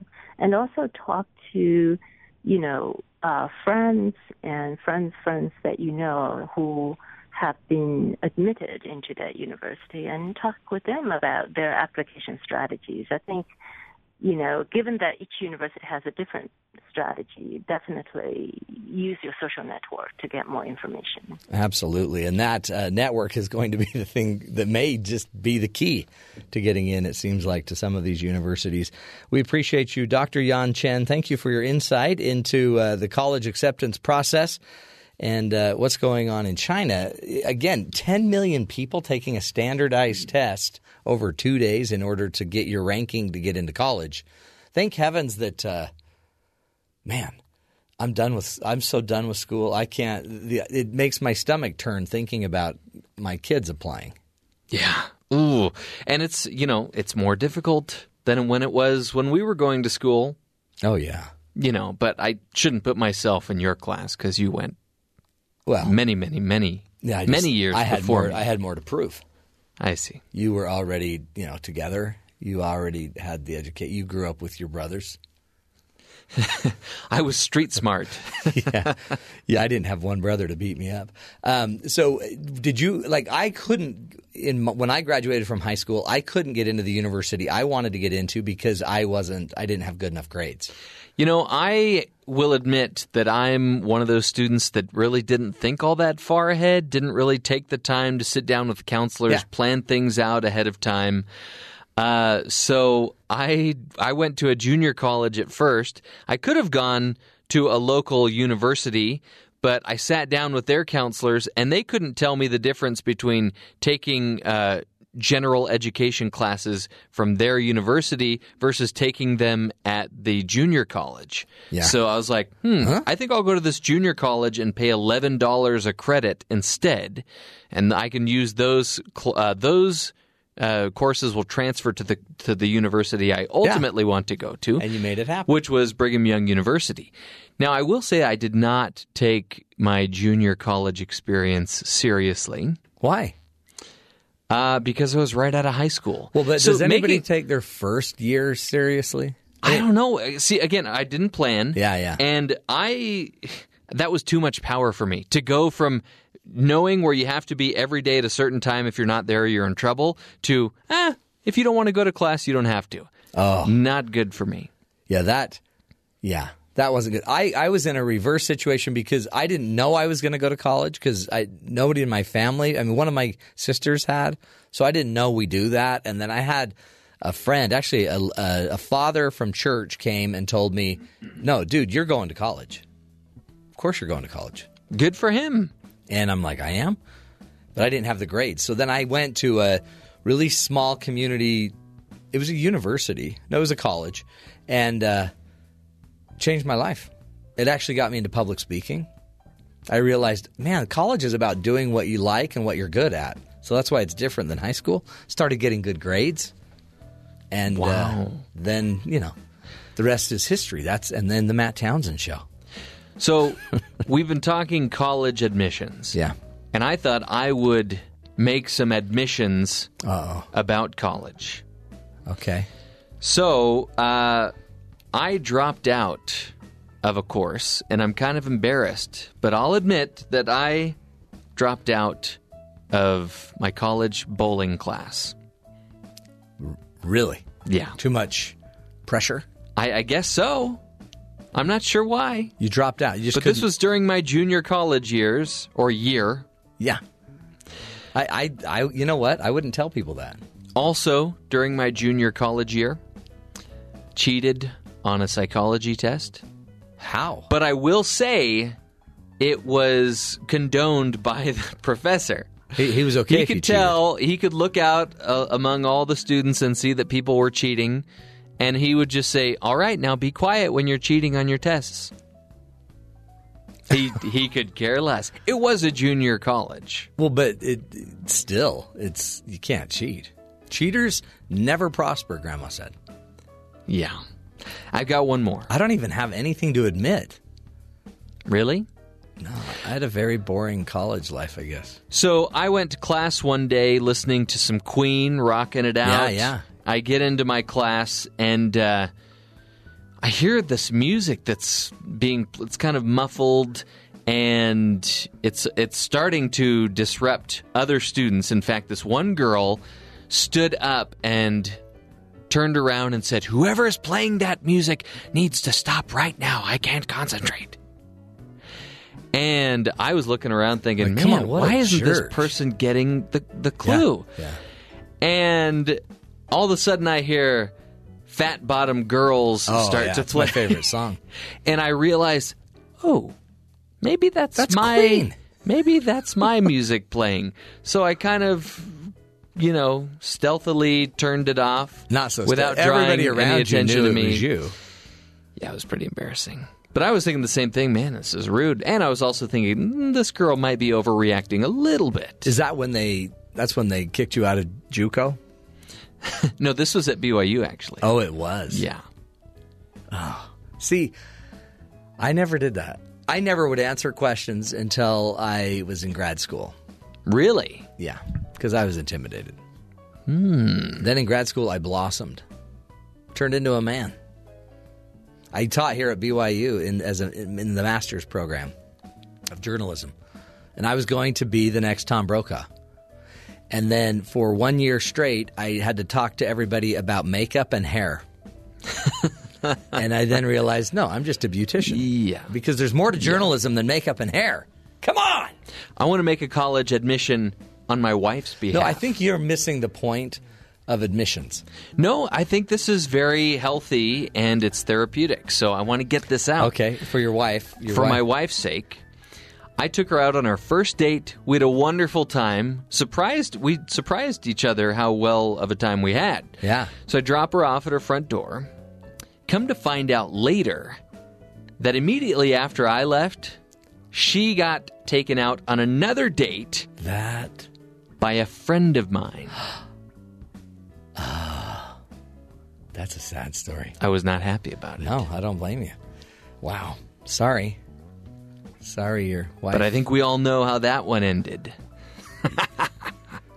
Yep. Regret. What? Huh? Who? Anywho, a little college admission for you. The wrong kind of college admissions, but college admissions nonetheless. Up next, we'll be learning ways to reconnect your family from one of our great producers, Liana Tan. This is the Matt Townsend Show. You're listening to us on BYU Radio.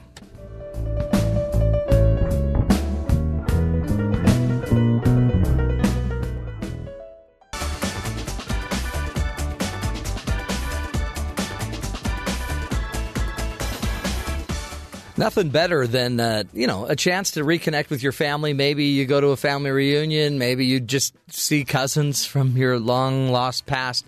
Well, our own Liana Tan had a chance this summer to reconnect with her family and came up with 5 ways that you can now, anytime you're in the situation, can reconnect to those old family members.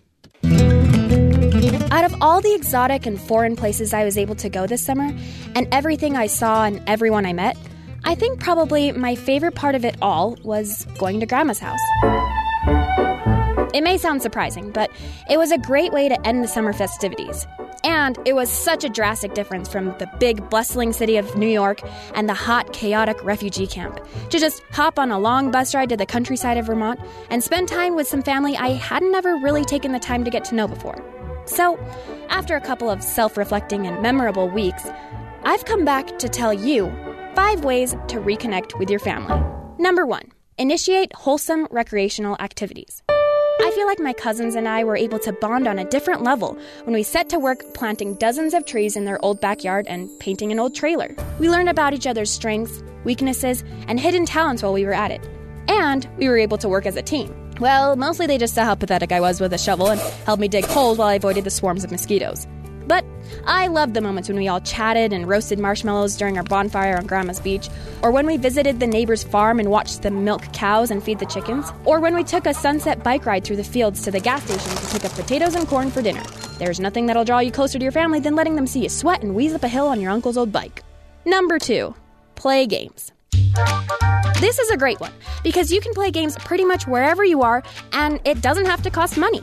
I learned to play a new card game with my grandma called Cribbage, and it saved us from some lonely times, like when the power went out for 5 hours. She plays innocent, but my grandma puts up a tough fight. I think I managed to beat her once, though. One of the proudest moments of my life. But you don't have to have cards or a cribbage board to play games with the family. I really enjoyed skipping rocks with my cousins and grandma and playing word games in our car on our drives. Mostly because I like making people guess what I'm thinking about. Number 3, eating food.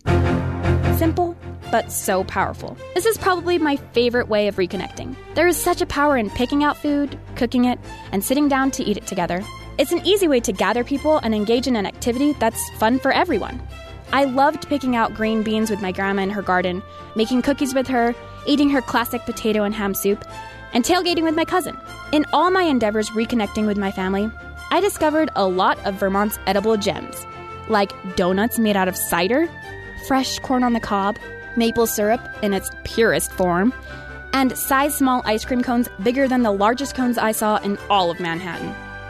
Number 4, be interested in their interests. I learned so many things about my family and opened my mind to new aspects of the world just by doing things they love to do.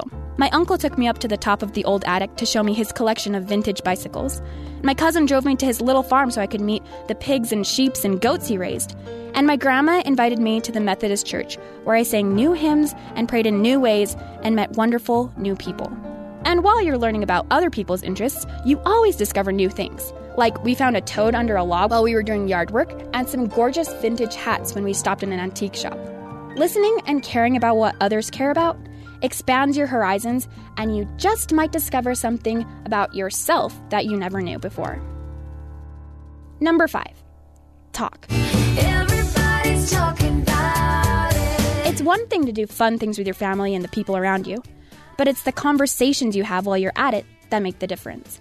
I felt like I reconnected not only with my grandma, but with my parents and my grandparents and ancestors I hadn't even met before when I spent hours with my grandma just looking through old photo albums and hearing stories.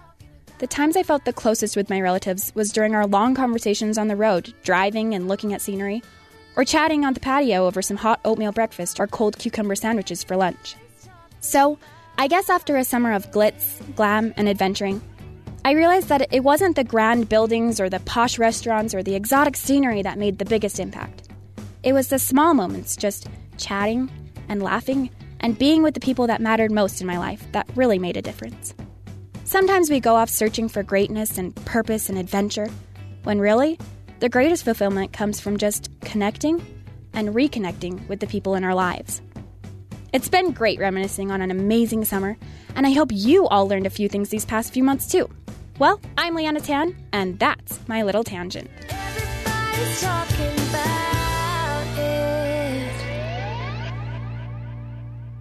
This is the Matt Townsend Show. Your guide on the side. Follow Dr. Matt on Twitter At Dr. Matt Show. Call the show at 1-855-CHAT-BYU. This is the Matt Townsend Show. Dr. Matt Townsend Now on BYU Radio. BYU Radio. Good morning, everybody. Welcome to the Matt Townsend Show. Dr. Matt here along with Jeff Simpson and Terry South. The gang is gathered to help you get a leg up in life. This is the program where we help you live longer, love stronger, and lead healthier lives. The way we do it, we give you the latest and greatest research and hopefully try to, help you learn. Because life isn't easy, and when we get thrown a curveball like we did just yesterday with the Las Vegas shootings, how do you make sense of any of it? Well, you probably don't. And you'll notice everybody's going to now pick up their favorite stick and start swinging it, whether you're pro-gun or against anti-gun. The reality is there were a lot of heroes made yesterday, and I don't know if you heard about it, the off-duty nurse that was running for her life and gets a few blocks away and then realizes, hold it, this is what I do. And then she ran back into the mayhem and craziness and then started offering support. Or the two roommates that were there just to go to a country western concert, and Crystal Goddard was there. And when Stephen Paddock started shooting, Goddard and her friend Amy McCaslin then are standing by the stage when some guy was shot. They didn't know, a stranger, and they sat there and just held him, telling him, it'll be okay, as the poor man bled out and died. So heroes were made, and I guess we can look at it a million different ways, but that is what humanity looks like. Humanity is not just the crazy chaos of the shooter and his obvious problems, but the real humanity was seen more on the ground as I think hundreds and hundreds of people were stepping up and doing what they could to help others through it. And then some also just were doing everything they could to save their life. It doesn't make them any less valuable. They were just trying to stay alive. And it also, I think, taught a lot of us how fragile life is. And maybe some of the things we fight about here on this earth aren't worth the fight.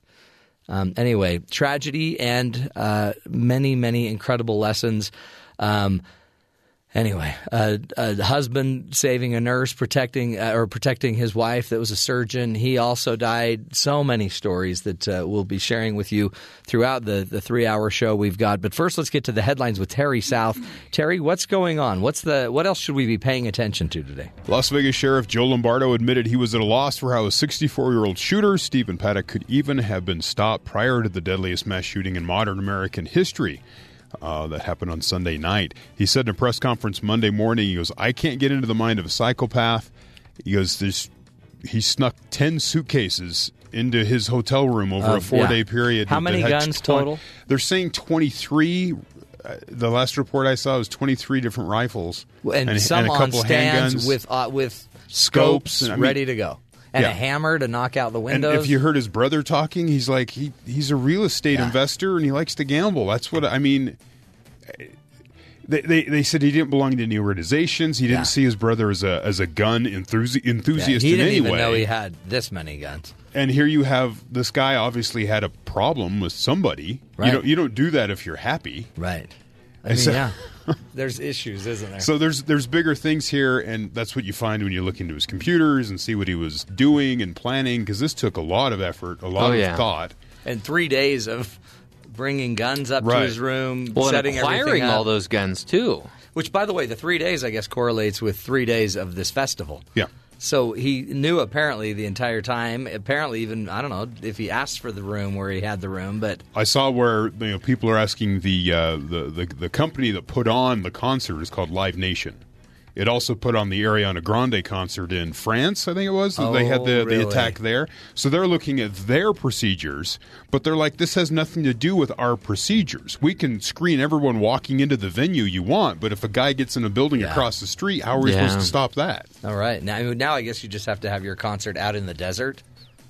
I guess. That's why Burning Man is out there. Maybe that's a thing. So, lots of questions going to continue to be asked, and I don't know if any answers are going to be found. So, new documents turned over to federal investigators reveal 2 previously unreported contacts between the Trump Organization and associates and Russian leaders during the 2016 campaign.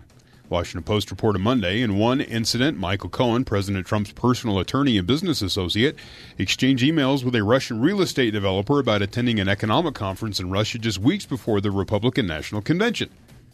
A Russian billionaire. So just more contact that goes unreported, and they're like, oh, yeah, by the way, here's a couple more. But, and then you just remember that other one. Oh, and then there was the one with Putin. Ivanka and Jared, they revealed they had yet another email account with hundreds of emails dealing with White House business that they previously didn't disclose there. At what point do they say, yeah, these are no longer accidents, right? Like, I mean, there's a point. I mean, you get like three do-overs. Remember when you'd play games out in the yard? Do-over. Okay, right. Do-over. That was a bad that pitch. one didn't count. That didn't count. This had to do with a Trump Moscow project. They were trying to build a hotel or a high-rise or something in Moscow. And so the lawyer was trying to get in contact with certain people with financial connections to try to make this deal happen. Yeah. Problem is your guy is running for president of the United States, and these things need to be disclosed. And they just kind of held on to that one, saying, we've never contacted anyone. And the lawyer worked for the campaign. He was the guy that went on TV, and he said, what did he say? He looked at the reporter and goes, says who? It's that guy. Oh. Says who? That guy. That's the guy who's talking with the Russian financiers to try to get a building built during the campaign. You talk to Russians. Says who? Says who? The Russians said that. So, it just keeps coming out. Now, is this anything? I don't know, but it's like the fourth thing that isn't anything, the fifth thing. Who hasn't forgotten a conversation with a Russian? My point exactly. I've forgotten so many conversations I had with Russians. I know. It was different, though. You, by the way, he's got a lot of splaining to do. He does. He lived in Russia for 2 years. I think we have a spy on our hands right Totally. here. Approximately 145.5 million Equifax customers may have been affected by the company's data breach, 2.5 million more than previously reported. Equifax came out yesterday and said, by the way, remember that number? Add another 2.5 million to that. That's who was affected. Trust us. And honestly, if you're listening, there's a good chance you were. The interim CEO directed he goes, I advised Sunday that the analyst of the numbers of consumers potentially impacted by the cybersecurity incident has been complete, and I directed that the results be promptly released. So they looked at it, updated their numbers, and that was the interim CEO. The previous CEO is actually going to be testifying before Congress today. Really? As to what they did, why they did it, and all that good stuff. Well, you know what's great? Congress is on it, so we can all relax. Yeah, it'll fix it. Yeah. U.S. officials say the Trump administration is preparing to ask Cuba to reduce the staff of its embassy in Washington, D.C. by 60%. This in retaliation for the alleged sonic attack on our diplomats that caused hearing loss, some brain damage, some issues of that nature. How is that punitive?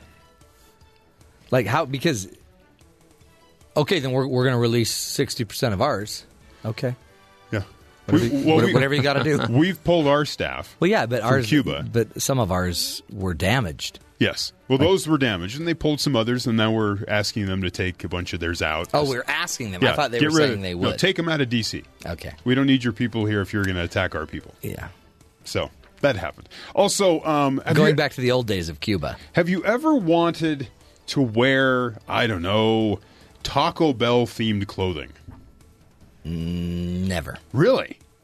I mean, a wrapper here and there. Really? You want to wear one of those? Well, just after I ate. Okay. Yeah.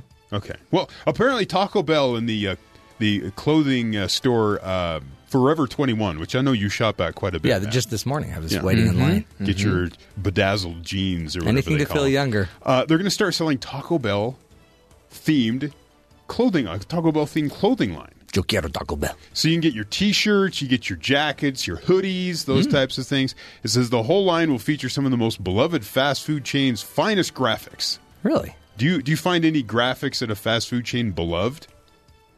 No. I love the writing of this. Think of a hoodie in pale pink with the Live Moss logo stamped across the front. Now, rather than wearing your heart on your sleeve, you can wear your crunchy taco instead.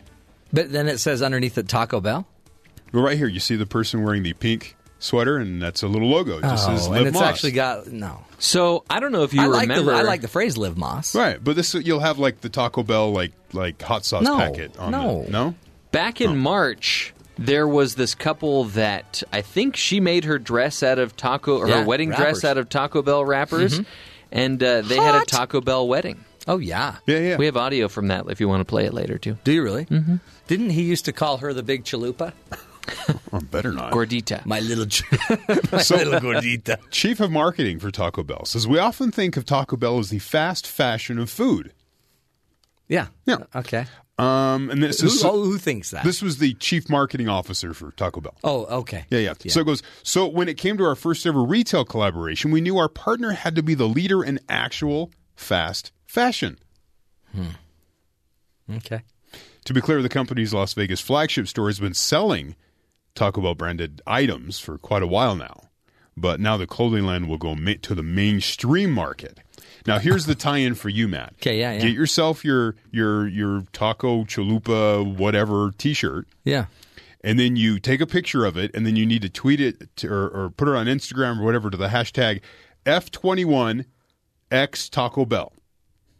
Okay. Okay. Then it will personify your love of the brands because you love brands. Oh, I'm a total brand lover. Yeah. The devotees who submit their best photos will get to see their imagery incorporated into the runway show on October 11th in Los Angeles. Runway show. Oh, Yeah. please. So you'll have a fashion show to show off the chalupa line of sweatshirts. Do you like my chalupa line? You know, this is marketing. Yeah, Because bad marketing. They're even actually trying to make you believe you really want to go to a fashion show and model their chalupa line. Right. No. No? Nobody does. You think that's going too far? Yeah. Okay. Get a life. Stick with your fast food? You're okay? I mean, okay, here's the deal. If you want to give me a lifetime supply of Taco Bell food, okay. I'll wear your clothes. All right. Bring me the clothes free. Yeah. Give me free food. Yeah, give me a I'll T-shirt. wear your T-shirt all day long. Right. But don't ask me to wear it and pay for it. And come on, that's just ridiculous. Yeah, it really... And I love Taco Bell, don't get me wrong. But this is something Taco Time would never do. Taco Time would never stoop this low. Taco Time is not going to try to get me to wear, a T-shirt. I love the extent of the marketing. We think that we're a fast food fashion brand, whatever they call it. Yeah, there might be, because what they're talking about is like downtown Las Vegas, where you go to the M&M store and you go to all of these stores. But when you're in there, you still know you're being marketed to, and sure. you know a bag of M&Ms there is going to cost $7 more than anywhere else. Exactly. Yeah, but they're different. Not really. They may have your name on it. If they're more expensive, they taste better. Really? You savor the flavor. I don't buy it. You don't buy it? Not buying it. Well, you don't buy it, period, but then Don't you're buy not it, buying period. it And I'm on not, principle. But there might be certain people that when they go to Vegas, they're like, we've got to go get a Taco Live Moss Hoodie T-shirt. T-shirt or hoodie. something. How much is it, Gladys? $400. Buy it. It's a bar. It's Take a bargain. it. We could do that, or we could actually go have lunch at Taco Bell. I'd go do lunch. For about a year. Yeah, for $400. Again, not to disparage Taco Bell. It's one of my favorites. I'm just not going to wear their apparel. I don't know. I want a hot sauce shirt. You are a hot sauce shirt. That's what I was trying to Maybe get a you to say. Thanks. hot sauce dispensing shirt. That's different. What would that be? Don't ask. Okay. So one of the things that we like to do on the show is give you some empty news. Empty meaning Matt Townsend news. A lot of people always think we mean like vacuous, nothing in it news. Mainly because you're always using that disclaimer. Yeah. But we're not saying that. We're saying this is empty news. So let's get to our empty news headlines with Jeff Simpson. The MT News Team. First on the scene, fifth on facts. Okay, so we do have a couple of creepy clown stories, but I think we'll get to one of them because we also have a Bigfoot story that we definitely want to get to. we want to alert people to Bigfoot. So you're a doctor. Yes, I am. But not and that kind of doctor. You help a lot of parents, a lot of children. Yes. So how would you help this parent? Okay. An Ohio man has been charged after chasing his 6-year-old daughter around a neighborhood while wearing a clown mask, and another man is charged for firing a gun. So he's scaring his 6-year-old daughter with a clown mask.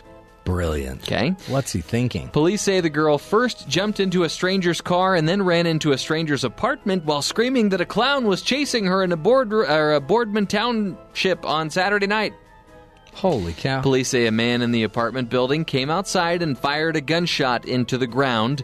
The father told police he chased his daughter to discipline her for behavioral issues instead of spanking her. Okay, so he didn't want to strike her. So let's instead have her run out in fear and get in the car with a stranger? Yeah. Or do everything you're not supposed to do. So what's better, striking your child or striking fear in them? Or, having that father never be able to discipline his children again. Yeah. So he's charged with child endangering and inducing panic. Not to mention, he's really making this young girl, not like clowns. Yeah. Clowns are so naturally lovable. And he's ruining that. And yet that's pretty much almost everybody's number one fear is clowns. I know. But it's even worse when it's because parents chase you with a clown costume. Yeah. Parents. Scarred for life. Yeah, totally. Anyway, so now on to the Bigfoot story. Okay. I know you love a Yeti, your good Yeti story. Oh, I haven't had a good Yeti story for weeks. So this is in North Carolina, okay? This woman is making some pretty big claims. She is a wife and a mother, and she's homebrewed a spray that she says can attract any Bigfoot within a half a mile. Really? It'll attract Yes. a Bigfoot. I don't know why you would want to attract a Bigfoot, this big monster that could crush you. Is this called Drakkar? Okay. Just checking. So she sells it at $7 a bottle. $7. And it's the environmentally friendly Bigfoot juice that doubles as a bug spray. There you go. So there's some added value there. Yeah. So it repels bugs, but it attracts Bigfoot. Well, I don't know which I'd rather have. It's a good question. A mosquito or Bigfoot, rubbing on you. That's weird. So she created it at her kitchen table. How do you know it works? She asked, laughing. That's a tough question. I guess I could ask you, how do you know it doesn't work? I don't agree with that logic. No. Well, how do you know it doesn't work? Well, how do you know it does? Well, why would you think it doesn't? It sounds like something that your kid would say to you. Yeah. Well, because it just sounds senseless and dumb, and I don't even know if they've found a Bigfoot. Of course they have. I have the musk right here. Well, she might have some evidence to prove that it works. She's done some field tests, and they include a recent outing by the research group Bigfoot 911, in which a Bigfoot sighting was reported. Sure. It happened the first week of August in the woods of McDowell County, and the report made national news. Don't you remember this story? No. Yeah, me neither. I think that's enough to say it can attract a Bigfoot, says Webb. To attract... Hold on, did she use the musk to get Bigfoot into that area? They did field tests, Matt. So here's did they do field test in that area where Bigfoot showed up, is what I'm saying. Because they could say a field test, and then anyway. It sounds like it. So she says to attract a Bigfoot, you need a smell that is woodsy enough to keep from scaring him off, but slightly different enough to make him curious and come to investigate. Oh, boy. I don't know. I think she's walking into some weird territory. I think this is going to confuse, especially people in our audience, It's going to confuse them with that homebrewed spray, that perfume that's marketed toward Yetis. Traversing through the boskage, searching for my woodland nymph. Searching, always searching, but never finding. The sight of my knotted mane flowing through the night's breeze cannot return my elusive love. And the call, ever growing, will never be heard. Translation. J'en tire les pieds. I seek the musk that screams for me, that blandishes her toward me. Les voûtes. Smell the passion.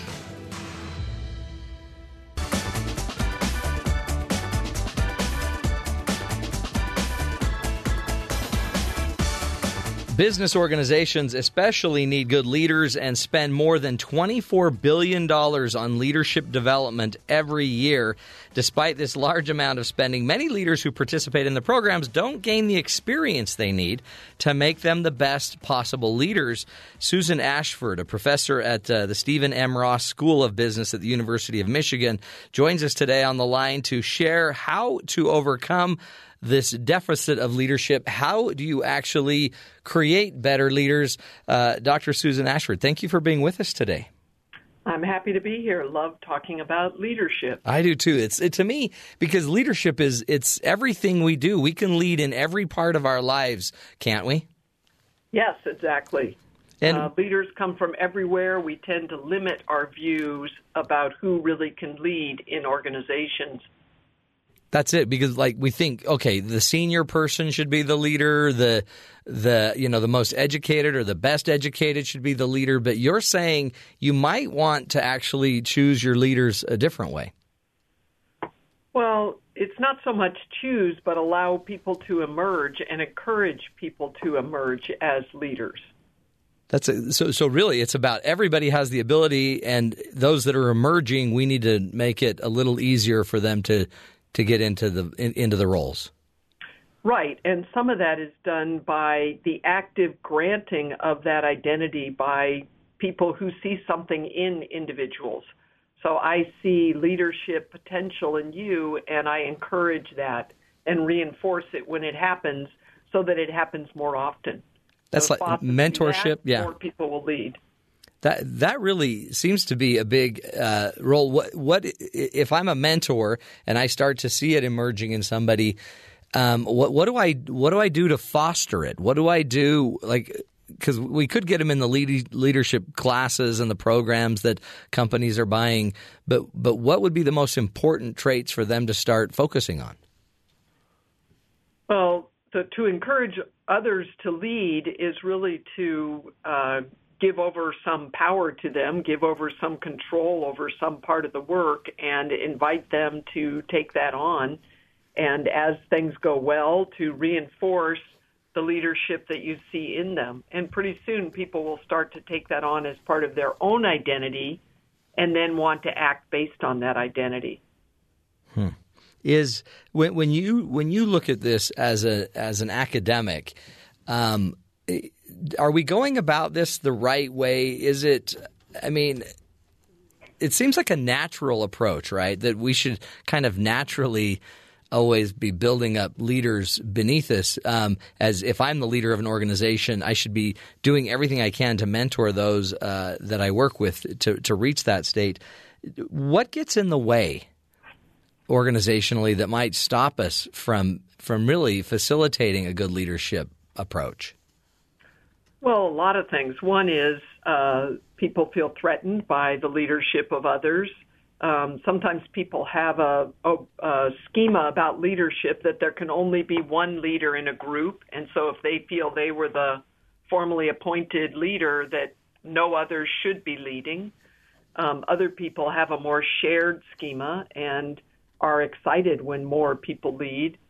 You take on some risk as the formally appointed leader. If you give over some power and control to others, they might not be perfect. They might screw something up, make a mistake, etc.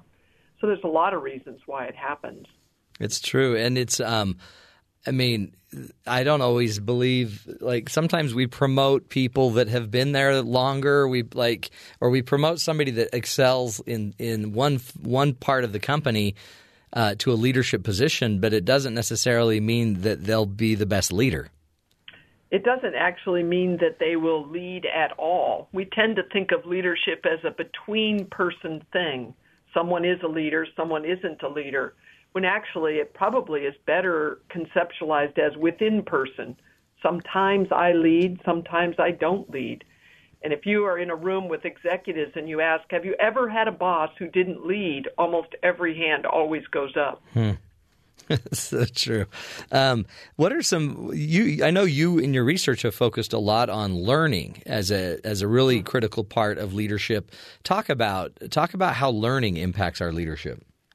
Right. So the research has shown that that people who attain high positions in organizations often feel they learn the most from the experiences they've had. But if you watch how people go through experiences, they often go through them somewhat mindlessly, more focused on where they're going and where they've been to even be in the experience they're actually having and learning from it. So we've developed a framework of practices that would help people to glean more from their experiences. And it really makes people in the driver's seat of their own leadership development. They can decide to devote effort to it, and they can grow from it. Or they can keep going through their experiences mindlessly and not grow very much. It's really up to them.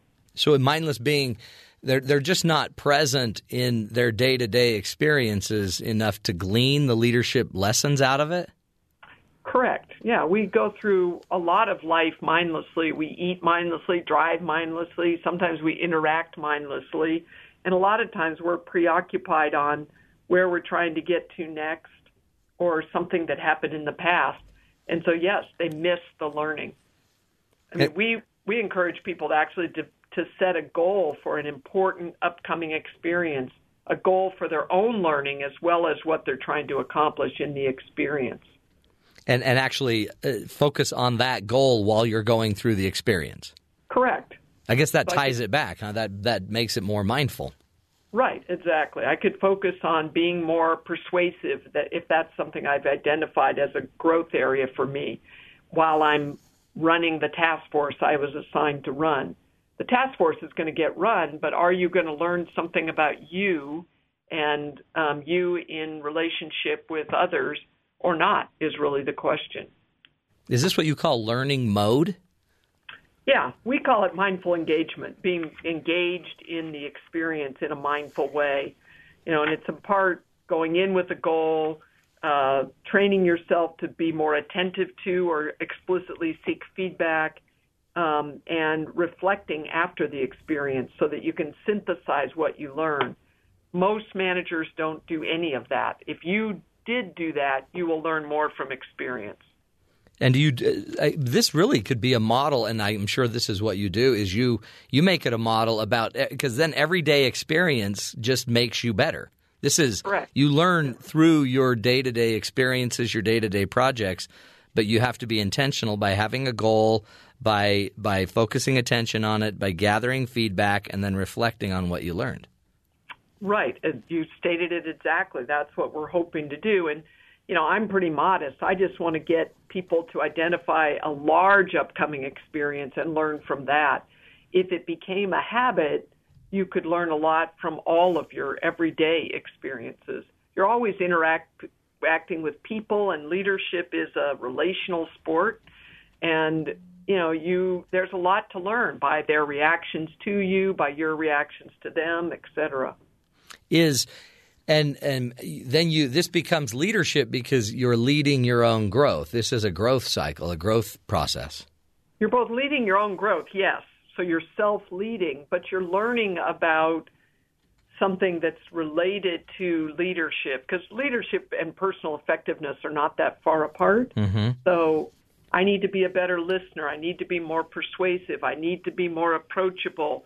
One blogger wrote about, I need to be less of a perfectionist. If you're actually getting better at those things, you are getting better at leadership. That's right. And I guess, too, that would actually take the $24 billion that companies are spending and magnify it by 5. Yeah, if you could spend money, instead of investing in the few that you've identified as potential and sending them off to programs, you could invest in the many and helping them to learn sort of self-strategies for growth and invested in supporting those strategies. It's a very different way to spend your money, and I think it could have high payoff. That's so true. And when you also look at it, too, you like every single learning opportunity, every single investment of anything you've ever done, you'll be able to get more out of. This I assume would even work in physical development. Exercising better, go in there with a goal and actually be attentive to learning and seek feedback and then actually reflect. Yeah, I think it could help in a lot of different ththings, yes. Does and when you go in, and is this what you do, Susan, though, as a researcher, why is it – because these seem like very natural traits or very natural things to do, but there must be some underlining fear or insecurity that makes us not make our learning more formal like this. What stops us from setting a goal in a class or a workshop that we're taking, or staying focused, or even going back and reflecting and holding ourselves accountable? Right. I actually think they're very unnatural acts. A lot of us don't like being in touch with our thoughts and feelings, our inadequacies. So we pursue a strategy of denial. And so we don't address those things. There's actually been a study on the reflection component. Psychologists ask people, would you rather spend 15 minutes alone with your thoughts and feelings or shock yourself with a 9-volt battery? And the majority of people took the 9-volt battery rather than being alone with their thoughts and feelings, sort of reflecting on them. Wow. Yeah. So we just don't, we don't like it. We don't like confronting our inadequacies, and so thinking about that as a place to grow. And some people don't like it to the extent that they don't feel they have any inadequacies or places to grow, and are shocked when someone finally points it out to them. Problem with waiting is that people are reluctant to give that kind of feedback. Mm-hmm. So you may never know. It seems like as a parent, I could really enhance my children's life, my family's life, if I could somehow instill in them these ideas of learning as a universal kind of process of life. Yeah, I think it would be great. I think they would. If you can just imagine the person who going through a PhD program or going through an MBA program who did that over and over and over again, how much more they would develop than a person who did not. It's a pretty simple set of ideas, but difficult to enact. Yeah, that's powerful. Susan, as we wrap this up, what would you say is the one thing that we could do today that would just immediately get us on the path to better learning and better understanding of our situation, of the opportunities we have in our day? Well, I suppose it would be to recognize that leadership at its base is always going to be somewhat of an art form. We're never going to have a formula for it, and to commit to the journey of learning and developing it. It's a wonderful journey, takes you great places. You've got to commit to doing it. Totally. Well, we appreciate you. Dr. Susan Ashford, a professor at the Stephen M. Ross School of Business at the University of Michigan. Thank you for your great work and insight into leadership. Really, when you think about it, what if it was learnership, right? What if we were able to focus more on our ability to learn instead of, just the hierarchical system of are you the leader or who's in charge? Shouldn't the person in charge be the most adept at learning and helping others learn to reach their potential?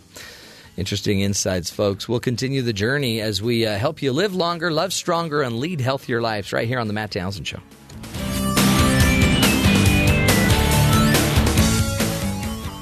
I'm ready to go in, Coach. Just give me a chance. Because life doesn't come with a handbook, you need a coach. Here's Dr. Matt and his coaching corner. Play ball! Welcome back, friends. Dr. Matt here. One of the things as we talk about leadership and learning, one of my greatest learnings recently in my life has been about discipline. I've always felt like I was not a very disciplined person, which is interesting because you can still accomplish a lot in life even though you don't have a lot of discipline. And I'm going to give you some of the to-dos that I've learned about discipline, and it really is. It's changed my life, right? So one of the first principles I teach about it is we got to learn to magnify existing discipline rather than trying to generate a new discipline, if that makes sense to you. What I mean by this is everybody has certain gifts. Everybody has certain talents, abilities. And when it comes down to it, for example, one of my great attributes or strengths that based on an assessment. In fact, let me just tell you where to go do this. If you go to the website authentichappiness.org, you can take an assessment that's called the VIA Character Strengths Assessment. And it will evaluate you on 24 of the top character strengths that exist, and it comes from years and years of research, over thousands and thousands of years of writings about character strength. And what they've come up with is basically 24 different character strengths. This is all validated academic research about happiness. It actually comes from Penn State University. So if you go to authentichappiness.org and take the VIA character strengths test, it will rank your character strengths from number 1 to number 24. And the research shows that when people are really focused on what they do well, their number 1 strength, then it actually makes you happier. And so my number 1 strength is social intelligence. My number 2 strength is like spirituality. Number 3 strength is a love of learning. Number 4 strength is humor. 5th strength is perspective and wisdom. So I have these different strengths, okay? And I've actually built my entire career around them. And in those areas, I have a lot of discipline. I'm very disciplined at paying attention socially to what's going on in the situation, or being able to find the perspective and wisdom in something. I can see that very quickly. My 24th area of strength is actually self-regulation. So I don't regulate myself very well. And what I found is, instead of me trying to go generate more self-regulation, what I could do instead is actually get the benefits of regulating by using my other strengths. For example, when I sit with clients and I start to it's easy for me to get backlogged and start having each client go over about 5 or 10 minutes. But what I found is, instead of just being a lot better at regulating myself, what I might want to do instead is just use my strengths of social intelligence. Like, what is it like to be the person out there waiting for me for 15 or 20 minutes? And when I actually connect into what I'm already good at, I'm better at regulating myself. So use what you already do really well to help you be more disciplined. Does that make sense? But in order to do that, you might want to go find out what your character strengths are. I love it because my kids now, we've gone through this assessment together, and everyone in my family knows what their top 5 or 6 strengths are. And the rule then would be, we're always going to ask them to use those strengths to do the things they need to do in their lives. So always start where you already have some success, okay? That's rule number 1. Rule number 2, choose to focus your firepower. Researchers have found that you only have so much willpower in a day. And it really is a finite resource. And the longer you go in the day, and every decision you have to make actually lowers your ability to make the next decision better. And so that's why in the morning you have the ability to get a lot of stuff done maybe, but at the end of the day you start wearing out. It's called decision fatigue, and many people are suffering from so many decisions in their life that they run out, and by the end of the day they literally have a harder time getting to the gym at the end of the day. They have a harder time exercising focus. And so a great book is called Essentialism by Greg McKeown, and he basically talks about a garden hose metaphor where if you put your hand on the hose, if you don't put your finger over the end of the hose, you've got like a drizzle of water. But the minute you focus it and add a little more pressure to the end of the hose, you can direct it a little bit easier. So what you might want to do is make sure that you're putting the things that you need to really exercise discipline to do, put those earlier in the day, and make it so at night, if you, for example, have a tendency to go into the kitchen late at night and start eating, one reason that happens is probably because you've run out of willpower. So you'll probably want to create some other way to focus on it. Sean Achor, in his book Happiness Advantage, has a rule that he calls the 20-second rule. He teaches that there's a concept called activation energy. It takes energy to get a project or an activity started, right? It's like momentum. If you want to get something done to do a project at your house, it takes energy to get the project started. And the goal would be to always make the energy it takes to get started so easy that you can get it started within 20 seconds. If it takes you longer than 20 seconds to get something started, you're probably not going to do it.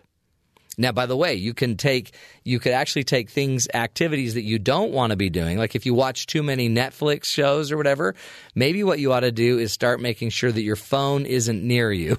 If you leave your phone upstairs in your bedroom and you're down in the kitchen, you're going to be less likely to go watch the Netflix show because your phone is going to be 20 seconds away. So the goal is very simply minimize your activation energy. Do whatever you can. He gives an example of taking the batteries out of the remote. When he was doing his dissertation, he spent too much time watching TV. So he put the batteries in a completely different part of the house. So every single time he needed to use the remote or turn the TV on, he would have to go out to up to his room to get the batteries. It's just a simple idea. So discipline, a lot of times, you don't need to be disciplined to do the entire project. You just need to be disciplined enough to do the first 20 seconds and get started on it. And then the last rule about creating more discipline in your life would be rely heavily on routines. Once you've used and kind of created the easiest path and the pattern, and you know what your greatest strengths are, and you are able to focus your time and attention, then make it a routine. Make it a habit. I know people that have now had an incredible discipline of knowing where their wallet and their keys are because they simply made one habit of coming home every day and putting their wallet and their keys in the exact same place every single day.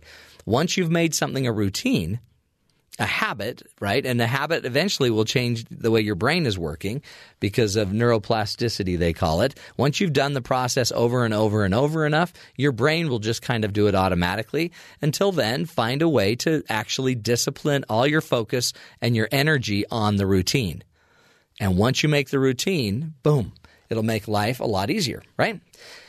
Now, there's a ton of learning behind all of that and 3 or 4 books that you can go get, but start doing something today and don't just chalk it up to, life's hard, I'm not going to do that. Discipline we all need, but again, you also already have existing strengths where discipline is already in there. It's already embedded in you. So if you're going to start somewhere, start focusing on what you're already good at and use that to help you through the things that you want to work on more. That's some basics 101 on discipline and developing discipline in our lives. Up next, we'll continue the discussion with some empty news. This is the Matt Townsend Show. You're listening to BYU Radio.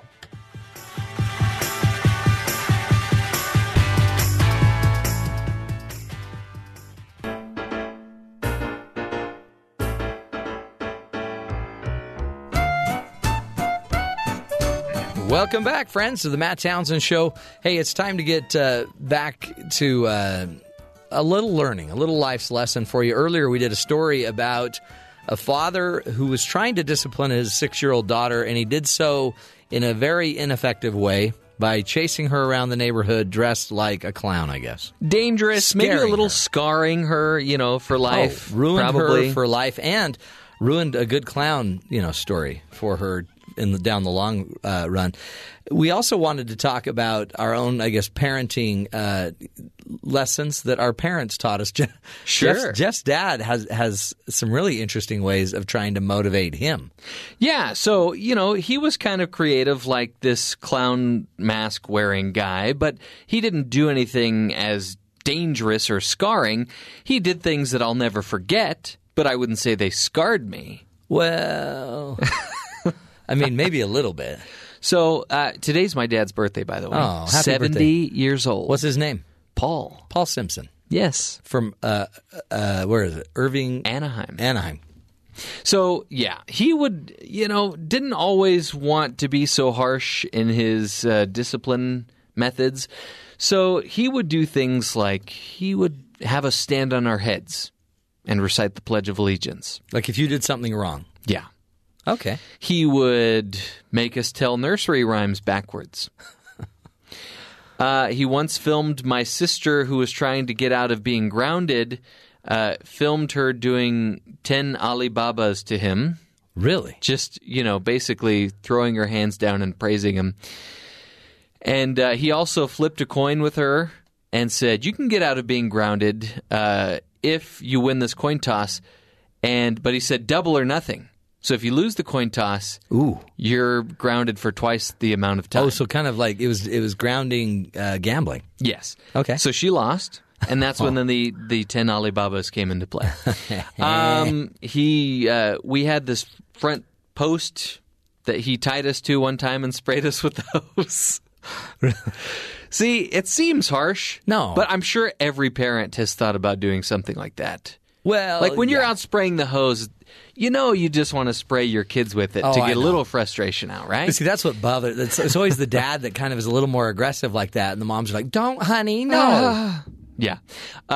Probably my favorite thing that he did, though, was my brother and I were misbehaving and arguing and fighting, as we did quite a lot of back in our day.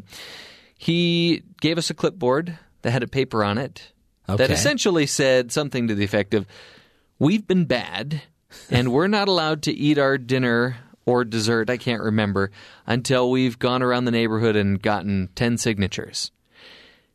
He said after the fact that he didn't think we would actually do it, but the threat of no dinner, are you kidding me? So we took that clipboard, we went around the neighborhood. I remember giving it to one of my neighbors in particular who, read over it and put his signature on it. We got the signatures, went back and got our dinner. But this actually makes sense because you guys were a pretty rough bunch. I was the youngest, so I got the brunt of a lot of my brother's mischief. Yeah. Well, I think Paul did a great job. Look how you turned out. Thank you. And I think that ankle bracelet that you're wearing it's wonderful. And it'll be off in about 6 months. Paul Simpson, happy birthday to you, and thank you for disciplining your child. Thanks for being creative, too. I mean, even coming up with ideas like tethering your child to a pole, spraying him, having him go around the neighborhood. Things that parents today wouldn't dare do, but you dared to do it. Paul Simpson, you're a great man, a great leader, a great father, and most importantly, you raised one of the most difficult children ever in Jeffrey Liam Simpson. Happy birthday to you, folks. That's hour number 2 of the program. This is the Matt Townsend Show. You're listening to us right here on BYU Radio.